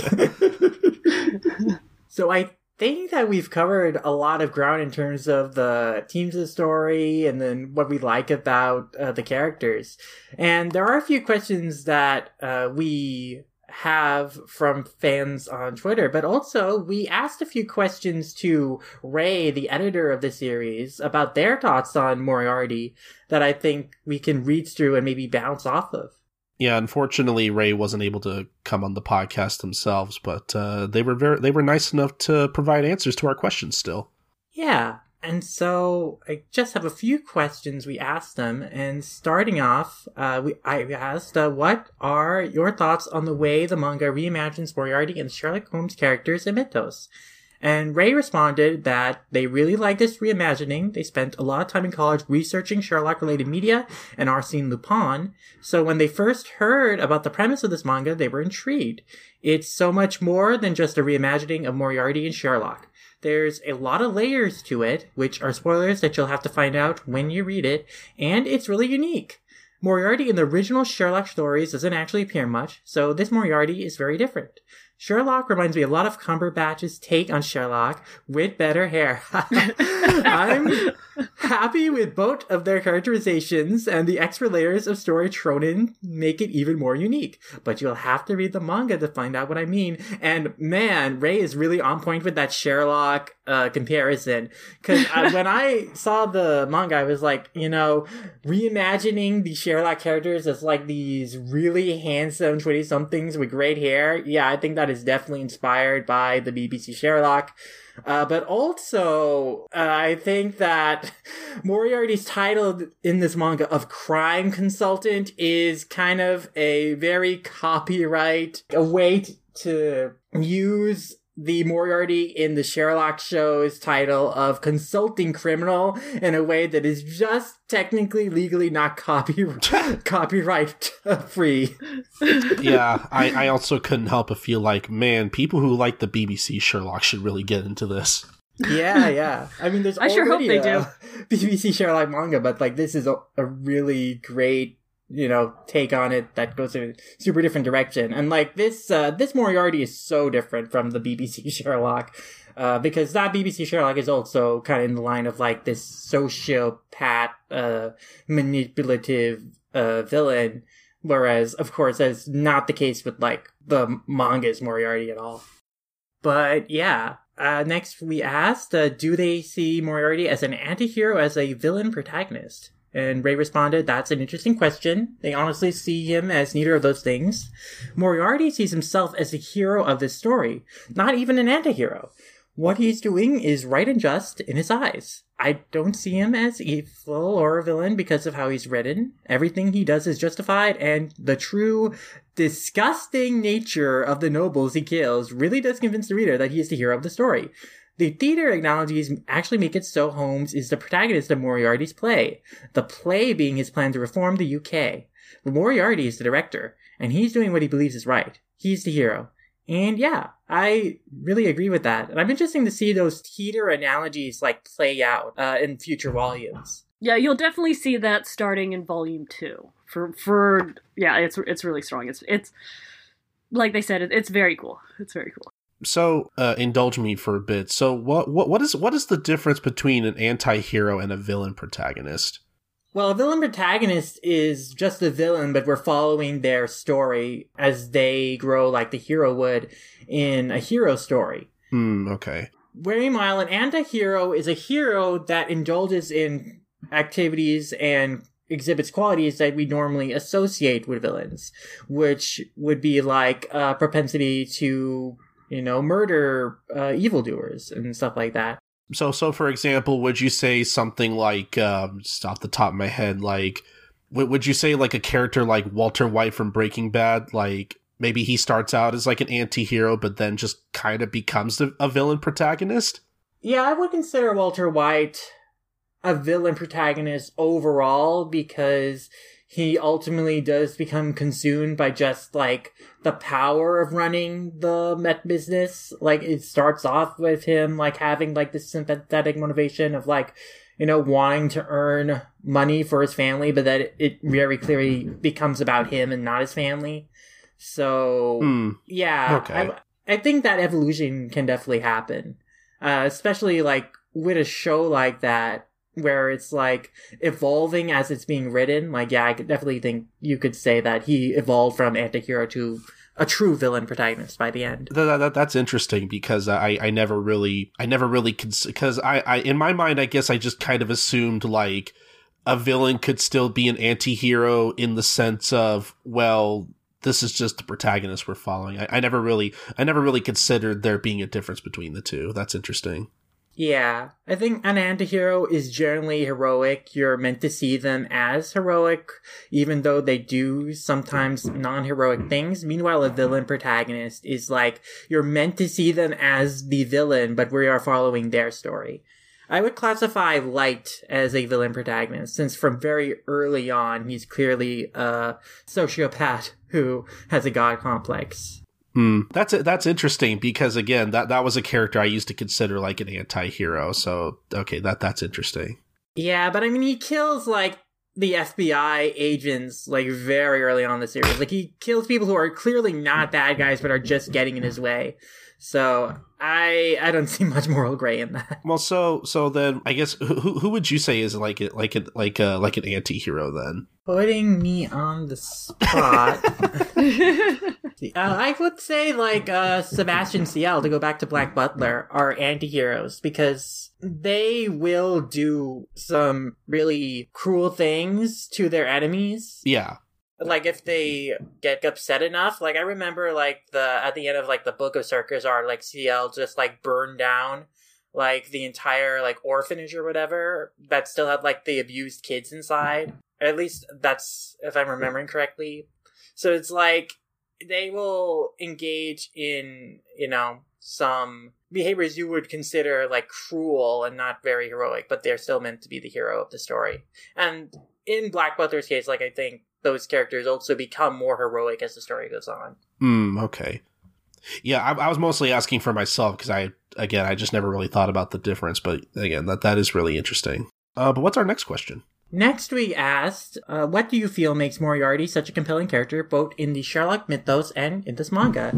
And Ray responded, in the Sherlock mythos, he's the antithesis of Sherlock. Sherlock is the consulting detective. Moriarty is the criminal consultant. In the manga, they are both scarily similar in a lot of ways. One upholds the law to be right, and the other has seen and experienced the injustices in the society he grew up in and wants everything to be fair and equal for non-nobles. Moriarty is doing a good thing while doing bad things. He's a bad guy, but he's a hero in this manga. Even when he's murdering people or orchestrating crimes, you can't help but root for him. Especially in one of the arcs in Volume 3, he really just wants to help people, and the system is against him, so he's just changing the system. I think that's pretty on the money, honestly. Absolutely. And next, we asked, like, where do you think Moriarty's character arc will lead? Considering the first page shows him about to fall at Reichenbach Falls, do you think he'll meet the same fate as his original namesake? And Ray's response was, to be honest, they don't know. It's hard to say. This retelling is a bit more than that, but they don't think it'll have a happy ending. Sorry, they don't have much more insight. But, I mean, this is an ongoing story, so yeah, I mean, I'm very curious to see, again, how that rivalry between them will develop, and yeah, how we'll get to that point we see in the first page. I agree with them. I don't think it's going to have a happy ending. Mm-hmm. Which is a shame, because since Moriarty is doing all this for the good of others, like, that's what he wants, he wants to uplift others. It's really a shame that ultimately he will end up having to take a fall, both metaphorically and literally.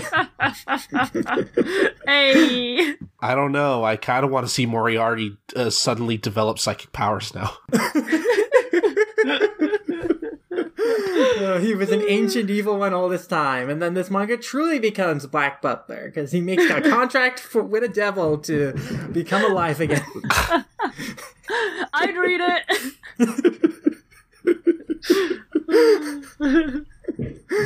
But yeah, speaking of things we're looking forward to, our final question we asked Ray was, what can fans look forward to seeing in future volumes? And they responded that after Volume 1, a lot of fan favorites get introduced, like Sherlock and Watson and Mrs. Hudson, but there are a lot more unexpected story twists that aren't Sherlock related. To say them here would be spoilers, so you'll just have to read them and find out. Moriarty's followers also get a lot of character development, so if you're left sitting there like, who the heck are Moron and Fred? Keep reading, because they're generally interesting and fun characters. And they especially like Moron. Yeah, I'd be really interested, again, as someone who's not very well versed in Sherlock. I'm definitely interested in seeing more of these characters. And yeah, again, I am also very interested in Moron and Fred. Like, I think Moron was pretty cool in this first chapter with his gun skills. When he's not wearing anything but a sheet. Oh my god, yeah, also he's, like, super hot and cut. Like, yeah, more shirtless scenes of Moron, please. But, yeah, also Fred, for also, like, the, you know, external meta reasons of, like, how he has been used in, like, the original story that he was introduced. I'm also interested to see if, like, he has an interesting go-between relationship between Moriarty and Sherlock too. Yes, so, very definitely. curious. You know, it's interesting that you brought up the Psycho-Pass connection earlier, because I just like looking back, it didn't hit me until like the very end of the volume that like, yeah, some of these characters do look like they belong in the world of Psycho-Pass. I know, right? Like, I think Moron looks pretty similar to Kagami. It just kind of hit me right at the very end. I also, we also mentioned this earlier, but man, it really took me back when I found out that the same person writing this also wrote Stars for Shonen Jump, because I remember reading that back when it came out, and it was just a real blast from the past. Like I haven't heard that name in such a long time. Same. Yeah. I was like, wait, what? Like, I hadn't read the little blurb that was like, this is what they did before this. I was like, Stars? I love that series. I'm glad they found success with the series, because I from what I remember of Stars, I remember being really sad that it had to end as soon as it did. Yeah, agreed. Well, we want to thank Ray again for answering our questions and sharing their perspective on Moriarty. But we also have a question for you, Ace, on lettering in this manga, and what your favorite moments were to letter in this first volume in particular, but you'd also discuss like the series as a whole. And also, were there any particular sound effects or spots that were difficult to redraw or find the right font for? There's a lot of sound effects, like when something big happens where the sound effect will be kind of just like an outline. For example, when original William, I guess, gets impaled, it's just the outline. And those are always more difficult to clean up. So they can always add a challenge, and the series likes to use them. But they're also fun, because they're often a little chaotic looking, so I get to do a lot of draw over for the sound effect itself. I really enjoy when I get to work on like a dramatic scene, let's say, like that scene where he's getting impaled by a chair leg. It's just like, yeah, this is I mean, it's terrible, but it's cool. Later on in the second chapter, Michelle is attacking the Baron with a knife, and she's just like screaming through the first two panels, and it's just really fun because, I'm not always successful, but it's fun to try to capture that, like, that anger and chaos and just, like, feeling. So that's a lot of fun to do those sorts of things. There is there's a scene in the second volume, which I both hope everybody notices and nobody notices, because the Japanese sound effect was right on this guy's face. And I couldn't get the English sound effect to be on his face and not cover up other things in the scene, like more important things, without it looking just completely out of place. So I had to redraw this guy's face, and you see his face, like he's a very minor character, and you see his face maybe like 3 other panels from the front, and I spent so long trying to make this guy look how I think he's supposed to look. So I both like want to be like, hey, look, I drew this guy's face, and also don't look at this guy's face. So hopefully nobody will be able to figure out what panel that is. Oh, I am going to have to read very closely that volume then to study every panel to figure out which one that was. Yeah, now we're going to have to actively look for it. Yeah.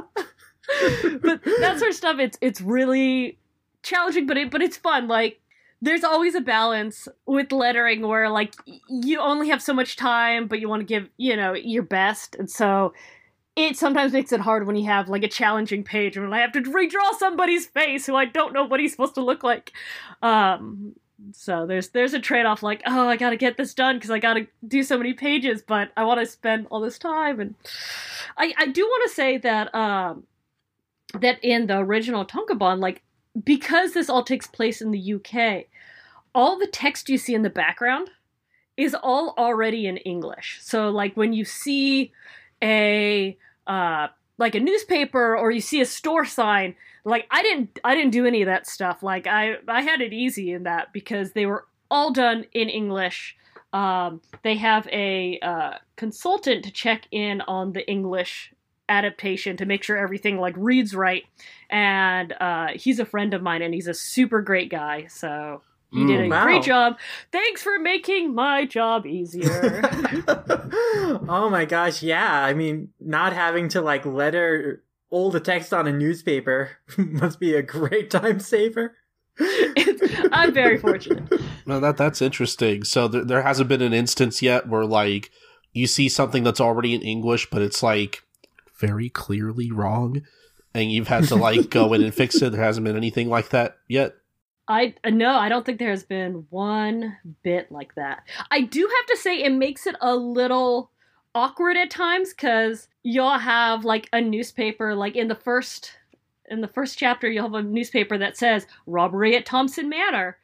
And then there's a little like call out box because, in Japanese, that's where the Japanese translation of that would be. And it's just English to English. So it just says robbery at Thompson Manor in the box. And the newspaper says robbery at Thompson Manor. So sometimes it does make things awkward, but I don't think I've had to change any of the English signage. That's all excellent work on their part. Thank you. Thank you, team. Nice. Well, very well researched English there in the Moriarty manga. Very, very good. Oh, and go ahead. Oh, I just want to say, and then the translator works really hard to try to get some of the more, I guess, colloquial, English in there to make it sound more fitting for the location and the era. So he works really hard on that, and I think he does a really good job. I looked at the credits page for this volume. So do you know why the translator uses emojis as like their, I don't know what you even call it, as like their credit? Yeah, they just want to remain anonymous in a way. Yeah. Okay. I can understand that. Yeah. I talked to them the other day about it, and they're like, yeah, just for logistical reasons, they're gonna remain anonymous. And I was like, all right, but you know who you are, and you're doing a great job. Please keep it up. Oh yeah. I thought all the dialogue and everything read pretty naturally. Like I never really felt out of place like that. But yeah, I just thought the way they went about crediting themselves was very interesting. And look, if you're gonna if you're gonna pick a way to stay anonymous, you just use a bunch of emojis. Like that helps. Yeah, I saw it. I was like, how do you read that? You don't. Yeah, I had a challenge like figuring out, what characters do I use when I write up their name in my written review. But yeah, I figured it out, and yeah, it's really, really fun to use like emojis as like their credit.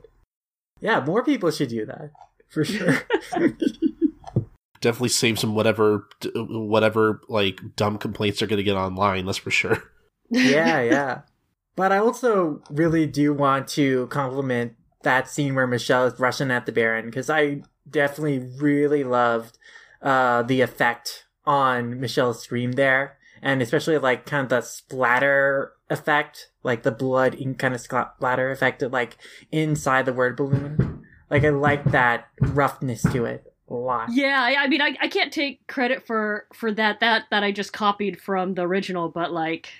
Oh, okay. Yeah, the original does a really good job and just kind of trying to capture that feeling. The text felt the way it was drawn, I guess, was it felt very similar to like I was like, man, I've definitely seen this used in Black Clover before. And I was like, oh, that's how you know this was Ace. When the text is all messy. You can see when that happens, that's my handwriting. I know a couple of letterers who do all their sound effects by hand. They don't use any fonts, and I think that's really cool. And when I found that out, I don't know, maybe 10 years ago, I was like, I could do that too. No, you know what? I can't. My handwriting is terrible. And the first time I tried, my editor was like, I hate this font. It's so messy. And I was like, that's my handwriting. But hey, having messy handwriting works when you're screaming. Yeah. But I also had one other question, like a moment where I wanted to ask if it was your handwriting. Like towards the end of the volume, like in the second to last page of the third chapter, like Moron and Louise are having conversation, and there are like these little asides in the word bubble. Which I was wondering, was that like a font, or was that your handwriting? All the sides are a font. Okay. But because they looked like kind of like more natural penmanshipy. But yeah, now that I'm paying attention, I am noticing like the E's are the same every time. So yeah. Yeah, it's just a very nice font for that. Yeah. Well, yeah, some really great moments and top-notch work as always, Ace. Thank you. And now we have just a few questions from fans on Twitter who are also pretty excited for Moriarty. I know that Allison, our good friend Meowt900, is very excited. Their first comment is that he cute, I like he. But she also asked, do we think the series will get popular in the States with the anime, and they can see it being big with fangirls at least? But yeah, I think that from the reception to not just this first one in the manga, but also the first episode of the anime, that people are really into it. I really think that the general conceit of the series of Moriarty going around and delivering karmic justice to these rich elites exploiting people is incredibly satisfying and appealing to a lot of people nowadays in current times. So very timely, especially now. So yeah, I can see this being quite popular. For many reasons. I mean, like I said earlier, if it doesn't already, again, I could see this. I could see the Black Butler crowd, especially, hanging on to this. Yeah, agreed. I mean, obviously, I want all of the series I work on to get big, but I really hope it will. I think with the anime coming out and, the boys being cute, that definitely helps it.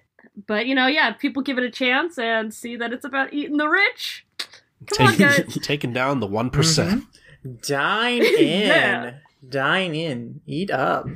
It's some good food. Nom.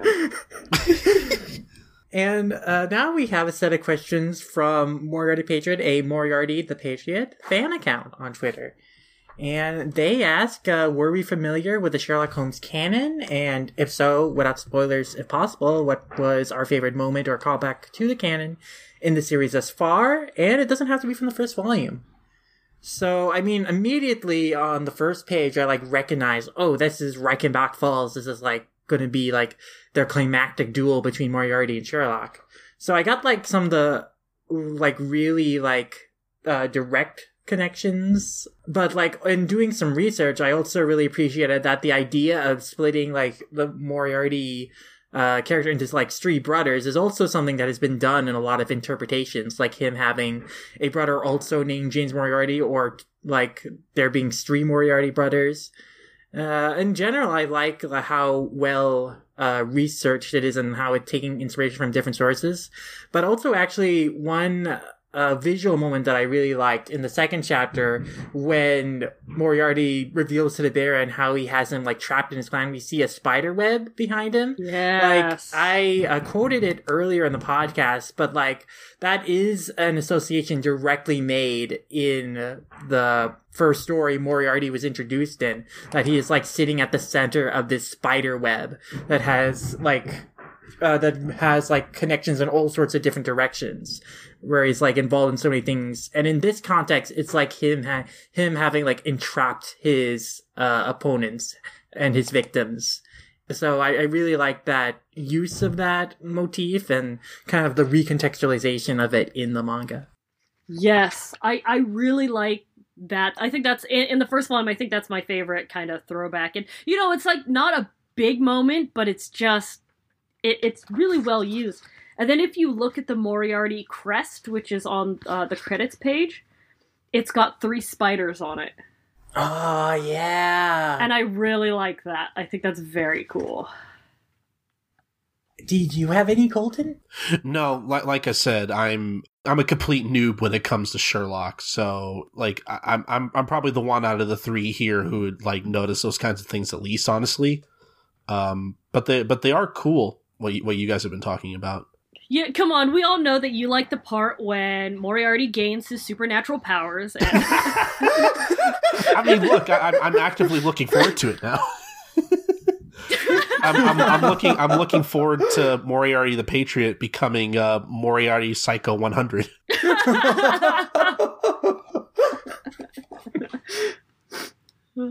But yeah, I guess on the subject of Moriarty himself, so their final question is Napoleon of Crime or Lord of Crime?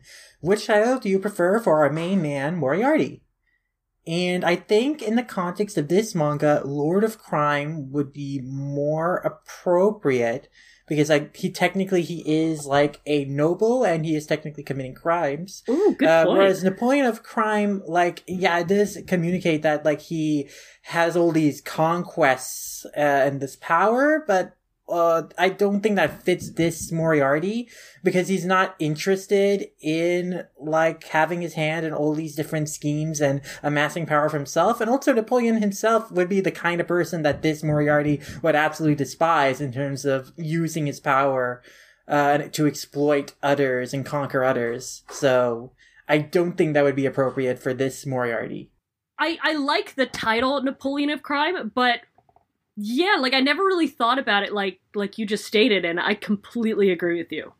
Yeah, Lord of Crime, you know, like you said, is not just more appropriate, I think, in this context, but I personally, I think that sounds cooler. The Lord of Crime. Yeah, and I am looking forward to seeing more of Moriarty's Perfect Crimes in future volumes. Yeah. I think it's safe to say we give this first volume a thumbs up and everybody should go check it out. Please. Yeah, absolutely. I mean, definitely read the second volume to notice that panel where Ace had to redraw a character's face. Please don't find it. Although, if you think you found it, send it to me and I can tell you yes or no. Yeah, challenge to our listeners. Like, study the second volume and see if you can figure it out. Why does this person look so weird? No, that's not me, I swear. And if people want to tweet at you, Ace, where can they find you online? I'm on Twitter at Kaito Ace. That's KAITOU_ACE.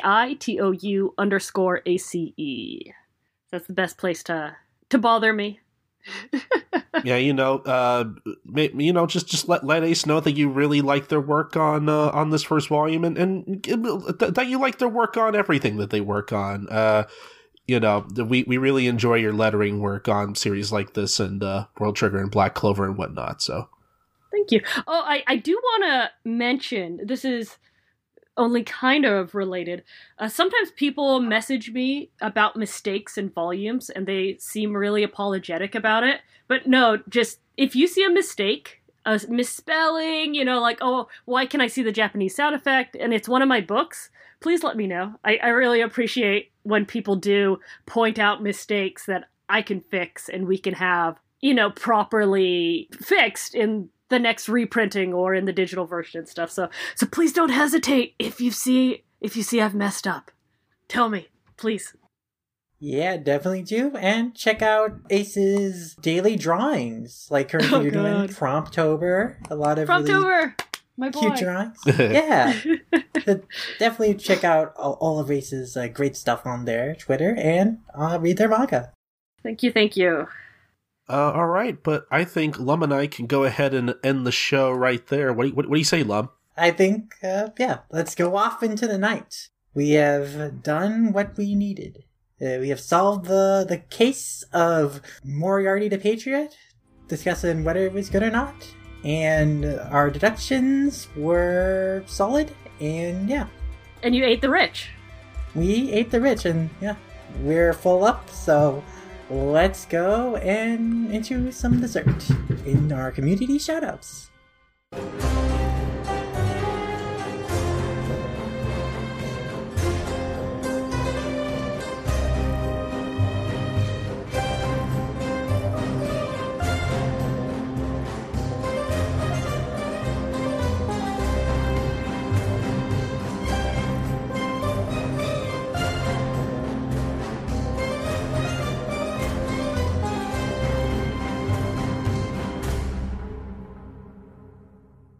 thanks once again to Ace for coming on the show and sharing their thoughts on Moriarty the Patriot with us. It was a really fun conversation, and definitely make sure to not only check out The Wailing Wood, also check out Ace's work on all the manga they do and letter, like World Trigger and Black Clover, and also, again, follow their Twitter to keep up with Promptober and older cute daily drawings. But also, we have some other thanks to give to Ray and their thoughts on Moriarty as well. Thank them for writing those in. And while we couldn't have them on the show, you can listen to them talk about Moriarty on the Shonen Jump podcast. So if you want to hear their thoughts more elaborated on Moriarty and what makes it so special and unique and interesting take on the Sherlock Holmes mythos and Moriarty as a character, definitely check out the latest episode of the Shonen Jump podcast. Literally, the episode title is Eat the Rich, so it's very on point. So, yeah, that's a good rec right there. And I also have a few other related community shout-outs that not necessarily are Moriarty specific, but thematically they kind of fell into this mindset of dismantling kind of in unjust systems. So the first piece I want to shout out comes from Anime Feminist. It's a piece on Madoka Rebellion by Antony Sun Prickett, and it reevaluates Homura's actions in the film and argues whether she should really be as villainized in the fandom as many people have made her out to be since the film's released for her decisions in that film. Because while the ending of the original Madoka is usually seen as hopeful by fans, Antony argues that in the end of the original TV series, Madoka didn't really dismantle the oppression of magical girls that they faced after she became basically a god, but merely she kind of created an afterlife for them where they could be happy after that instead of turning into witches, but this didn't fundamentally solve the injustices of the magical girl system in the show, where basically it was still operating on the suffering of the magical girls and basically killed them once they got too intense. And so in the movie, while Homura does in a sense become the devil to Madoka's god in trying to dismantle the heaven that she created, she's not entirely unjustified in wanting to create a better world free of any suffering for magical girls, or at the very least, a better world in which Madoka herself doesn't have to shoulder the emotional burdens of everyone else as a god and fall into this line of saviorism and can, just live a normal life.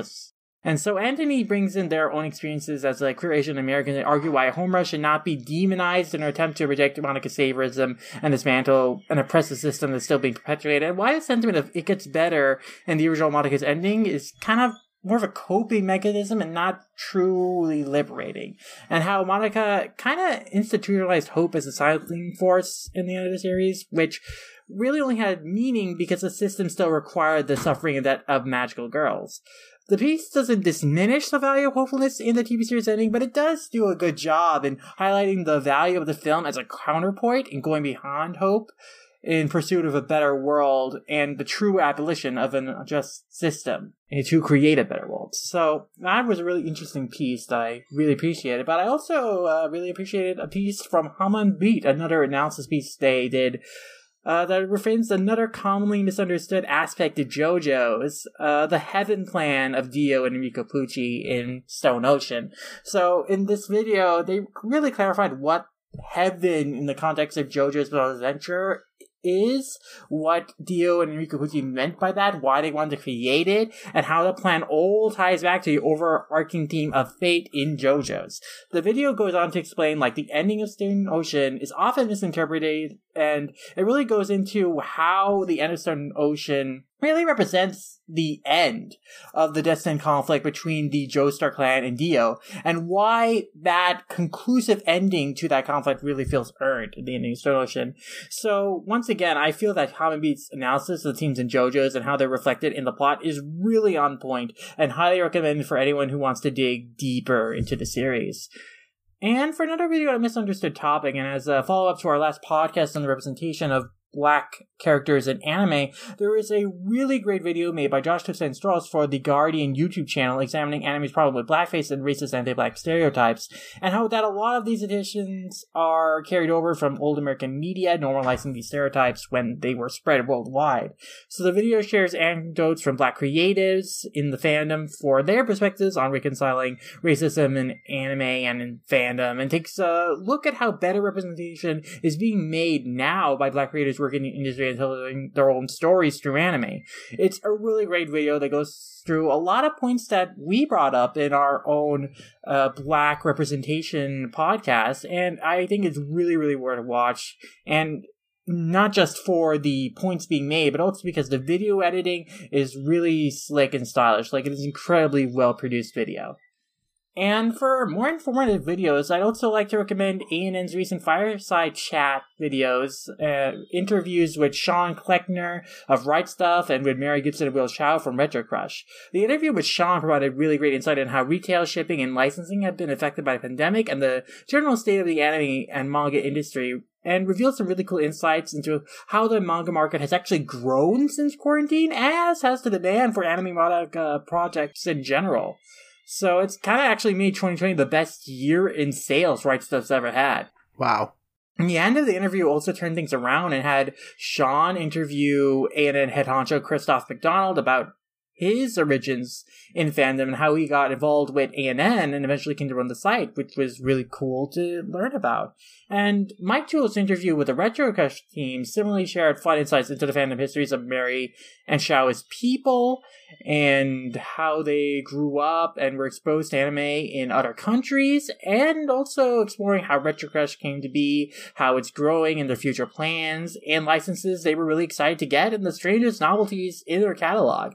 Both interviews are incredibly informative and entertaining insights into the state of the anime industry.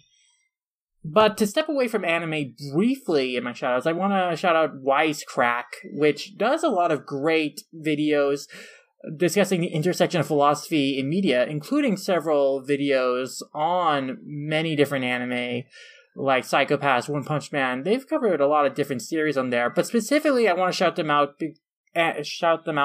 because of its co-founder, Jared. Jared recently announced that he's leaving Wisecrack, and speaking as a longtime viewer of the channel who really appreciated his perspective in videos, his presence as a host on the channel is definitely going to be missed, but I think he left the channel on a high note with a podcast review of one of his favorite films of one of his favorite series, South Park, Bigger, Longer, and Uncut. The podcast used the film as a branching off point to discuss South Park's place in pop culture and the responsibility media should have on the content it depicts and the messages that it represents and communicates, and also how the meta aspect of South Park is represented in the film and in recent seasons of the show. How South Park sees itself in the context of pop culture and its own reckoning in recent seasons about taking responsibility for their past mistakes and reassessing its identity. So the conversation was a really great swan song for Jared, discussing, again, the intersection of philosophy, media, pop culture, basically everything that the channel is known for and Jared really brought to the channel. But also on the subject of South Park, a related video on the topic, I also want to recommend Bedhead Bernie's video essay on the politics of South Park, or lack thereof, and then how the show's increasing need to be timely and topical ultimately led it astray from the small-time community and pop culture focus of the earlier seasons.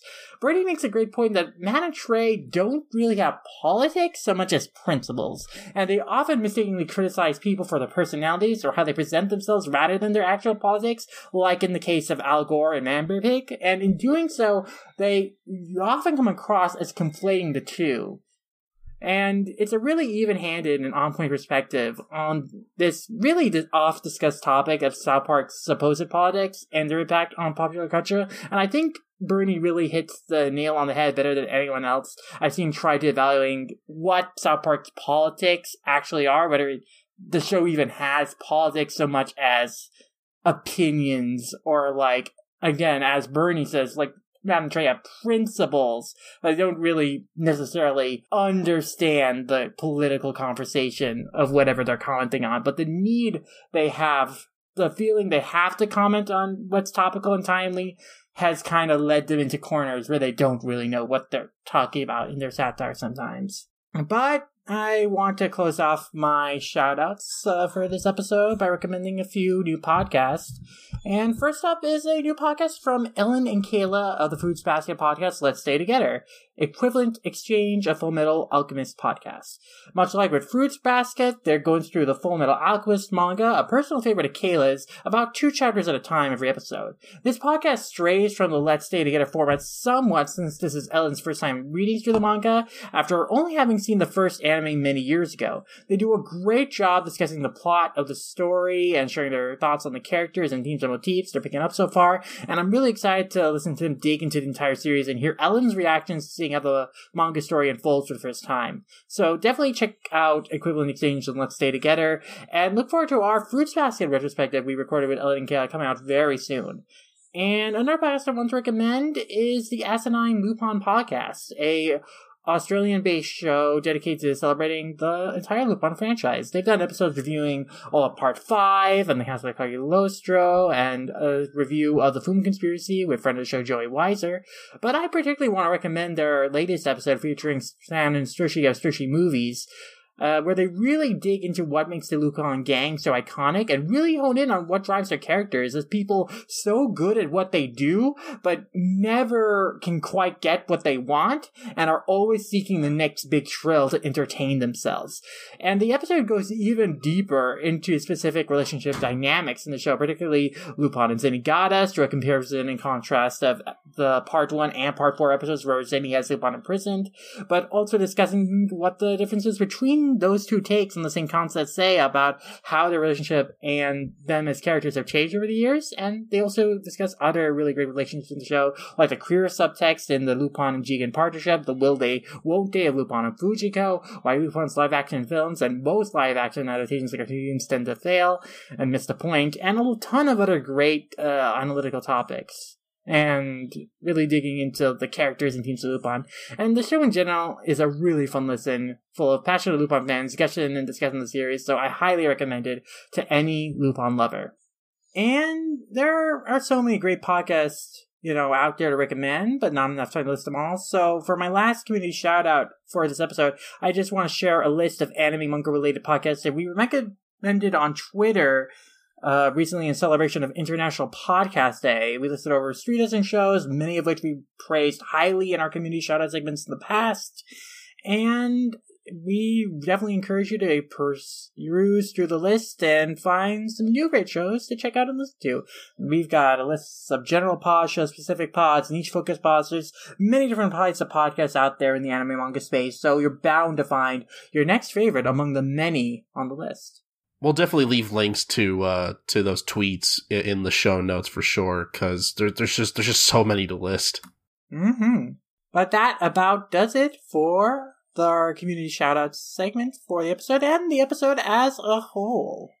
Yeah, that's really going to be about it. I guess the only other thing I want to mention is tune in for the next episode after this, where we're going to be talking about a whole lot of Cyblepubs that we need to catch up on. Not just from Shonen Jump. We have stuff from Mangamo. We have stuff from Manga Plus. And we even have Sawanabe Zombie from Starfruit Books, a new one-shot from Starfruit Books that you can purchase now for only $4. And we're going to be talking about that in our group of Cyblepubs as well. We're going to be talking about a whole lot of stuff next time. That is the plan anyway. And I can't wait to read through a whole bunch of new manga and talk about it with you guys. Let you guys know how we feel about these new series. Got a lot of stuff to catch up on. And for now, that's going to be about it for the show. And I think we're going to start plugging away at our stuff. Lum, please go first. Where can the people find you? You can find me at Lum Ramayasha on Twitter and as Lum Ramayasha at variety places like Animation Revelation and A-List. Wherever there's a Lum Ramayasha, that's where you can find me. You can also read my reviews on allthat'scoming.com. We got a lot of books coming in, a lot of reviews going out, so look forward to more on there. And you can also read my review of Moriarty the Patriot on there, a review of the first volume. So if you want even more thoughts on the manga. So definitely check that out. But we got also other reviews in the works as well. And also, allcashcomic.com is where you can find basically all the related podcasts to this show, including Squad, the Ursi Yatsura podcast I do with my good friend AC, and Manga Right Side Movies, where Vilor and I review movies. So definitely you can find all that good stuff on there. And if you want to check out the art, if you like the art for the show, you can visit my Instagram at SidArtworks. All right, and as for me, I'm Colton. You can find me on Twitter at SniperKing323. I also do a few other podcasts on the side besides this show, which you can find links to over at coltoncorner.wordpress.com. I have a page dedicated to basically whatever podcast I'm doing at the moment. Most of them you can actually find over at the SSAA Network at ssaaanetwork.com. I do a whole lot of shows over there, including One Podcast Prevails. We mentioned earlier that we're big Conan fans over here, and if you want to hear me talk about Conan in particular, you can listen to me and my friend Doctor talk about the manga in particular as we go over a few chapters every episode. Again, that's One Podcast Prevails. Please go listen to that. I really like recording that show. And then, yeah, as for Manga Mavericks and All Comic, you can find every episode of the Manga Mavericks podcast at all-comic.com. That's where we post every episode first. Unless you are a patron of ours at patreon.com/Manga Mavericks, where if you sign up for the $2 tier, you'll get access to specific select episodes of the podcast whenever we have them edited before they're meant to be released on our main feed. We have a lot of episodes that we haven't even released yet. That'll hopefully be out before the end of the year. But if you can't wait that long, again, at the $2 tier, we have a bunch of episodes that you can listen to early before anyone else. Or if you want some exclusively new content, you want to sign up for a $5 tier where we upload a new bonus podcast at the end of every month exclusively for our patrons and nobody else. Right now, we are doing a mini-series sort of read-through thing called the Manga Mavericks Book Club, where we talk about different manga volume by volume, kind of go more in depth. Basically through whatever manga we might have talked about on the podcast, but we just want to talk about more of. Right now we are covering the original Saint Seiya manga from Masami Kurumada. We are 12 volumes into that. We just released a new episode of that, again, for patrons. It is my first time reading through Saint Seiya, as well as my friend Doctor's. It's been a lot of fun, and we plan to go on basically until the end of the series. We're going to cover the whole thing. New episodes of that are being released every month, again, for $5 backers at patreon.com/Manga Mavericks. Please support us there if you can. It's really the best way to support us if you really like our show and all the stuff that we do. Helps keeps the light on, etc., etc. And then, as for everything else, you can follow All Comic specifically at facebook.com/all.comic or on twitter.com/allcomic_. But if you want to follow Manga Mavericks specifically, you want to follow us on Twitter at manga_mavericks or on Tumblr at mangamavericks.tumblr.com for all the latest updates on the podcast. Subscribe to our YouTube channel at youtube.com/Manga Mavericks. We have some exclusive content uploaded there every once in a while, as well as excerpts of different episodes of the podcast and whatnot. Again, that's at youtube.com/Manga Mavericks. Email us anything at mangamavericks@gmail.com. Do you have any thoughts on any of the news we covered this episode? Do you have any thoughts on Moriarty the Patriot? Please let us know what you think about that series, or just tell us about anything you're reading in general. Are there any manga that you want us to cover on the show? If you email us, we will read it on the show. We love getting emails. Again, that's at mangamavericks@gmail.com. But the most important thing, guys, is that you subscribe, rate, and review us on Apple Podcasts, or basically wherever podcasts are available. We're available on basically anywhere you can listen to podcasts, including, again, Apple Podcasts, Spotify, anywhere. But anyway, again, like, when you guys rate and review us, especially on Apple Podcasts, it really helps the visibility of our show, really helps us get out there to more listeners. And in general, we just appreciate any feedback we can get. So, do that if you can. Do that. Even if it's a 1-star review, we still appreciate the feedback. But that's going to be about it for the show. we hope you guys enjoyed this episode. This has been episode 135 of the podcast, and we will see you guys next time for episode 136. Bye, guys.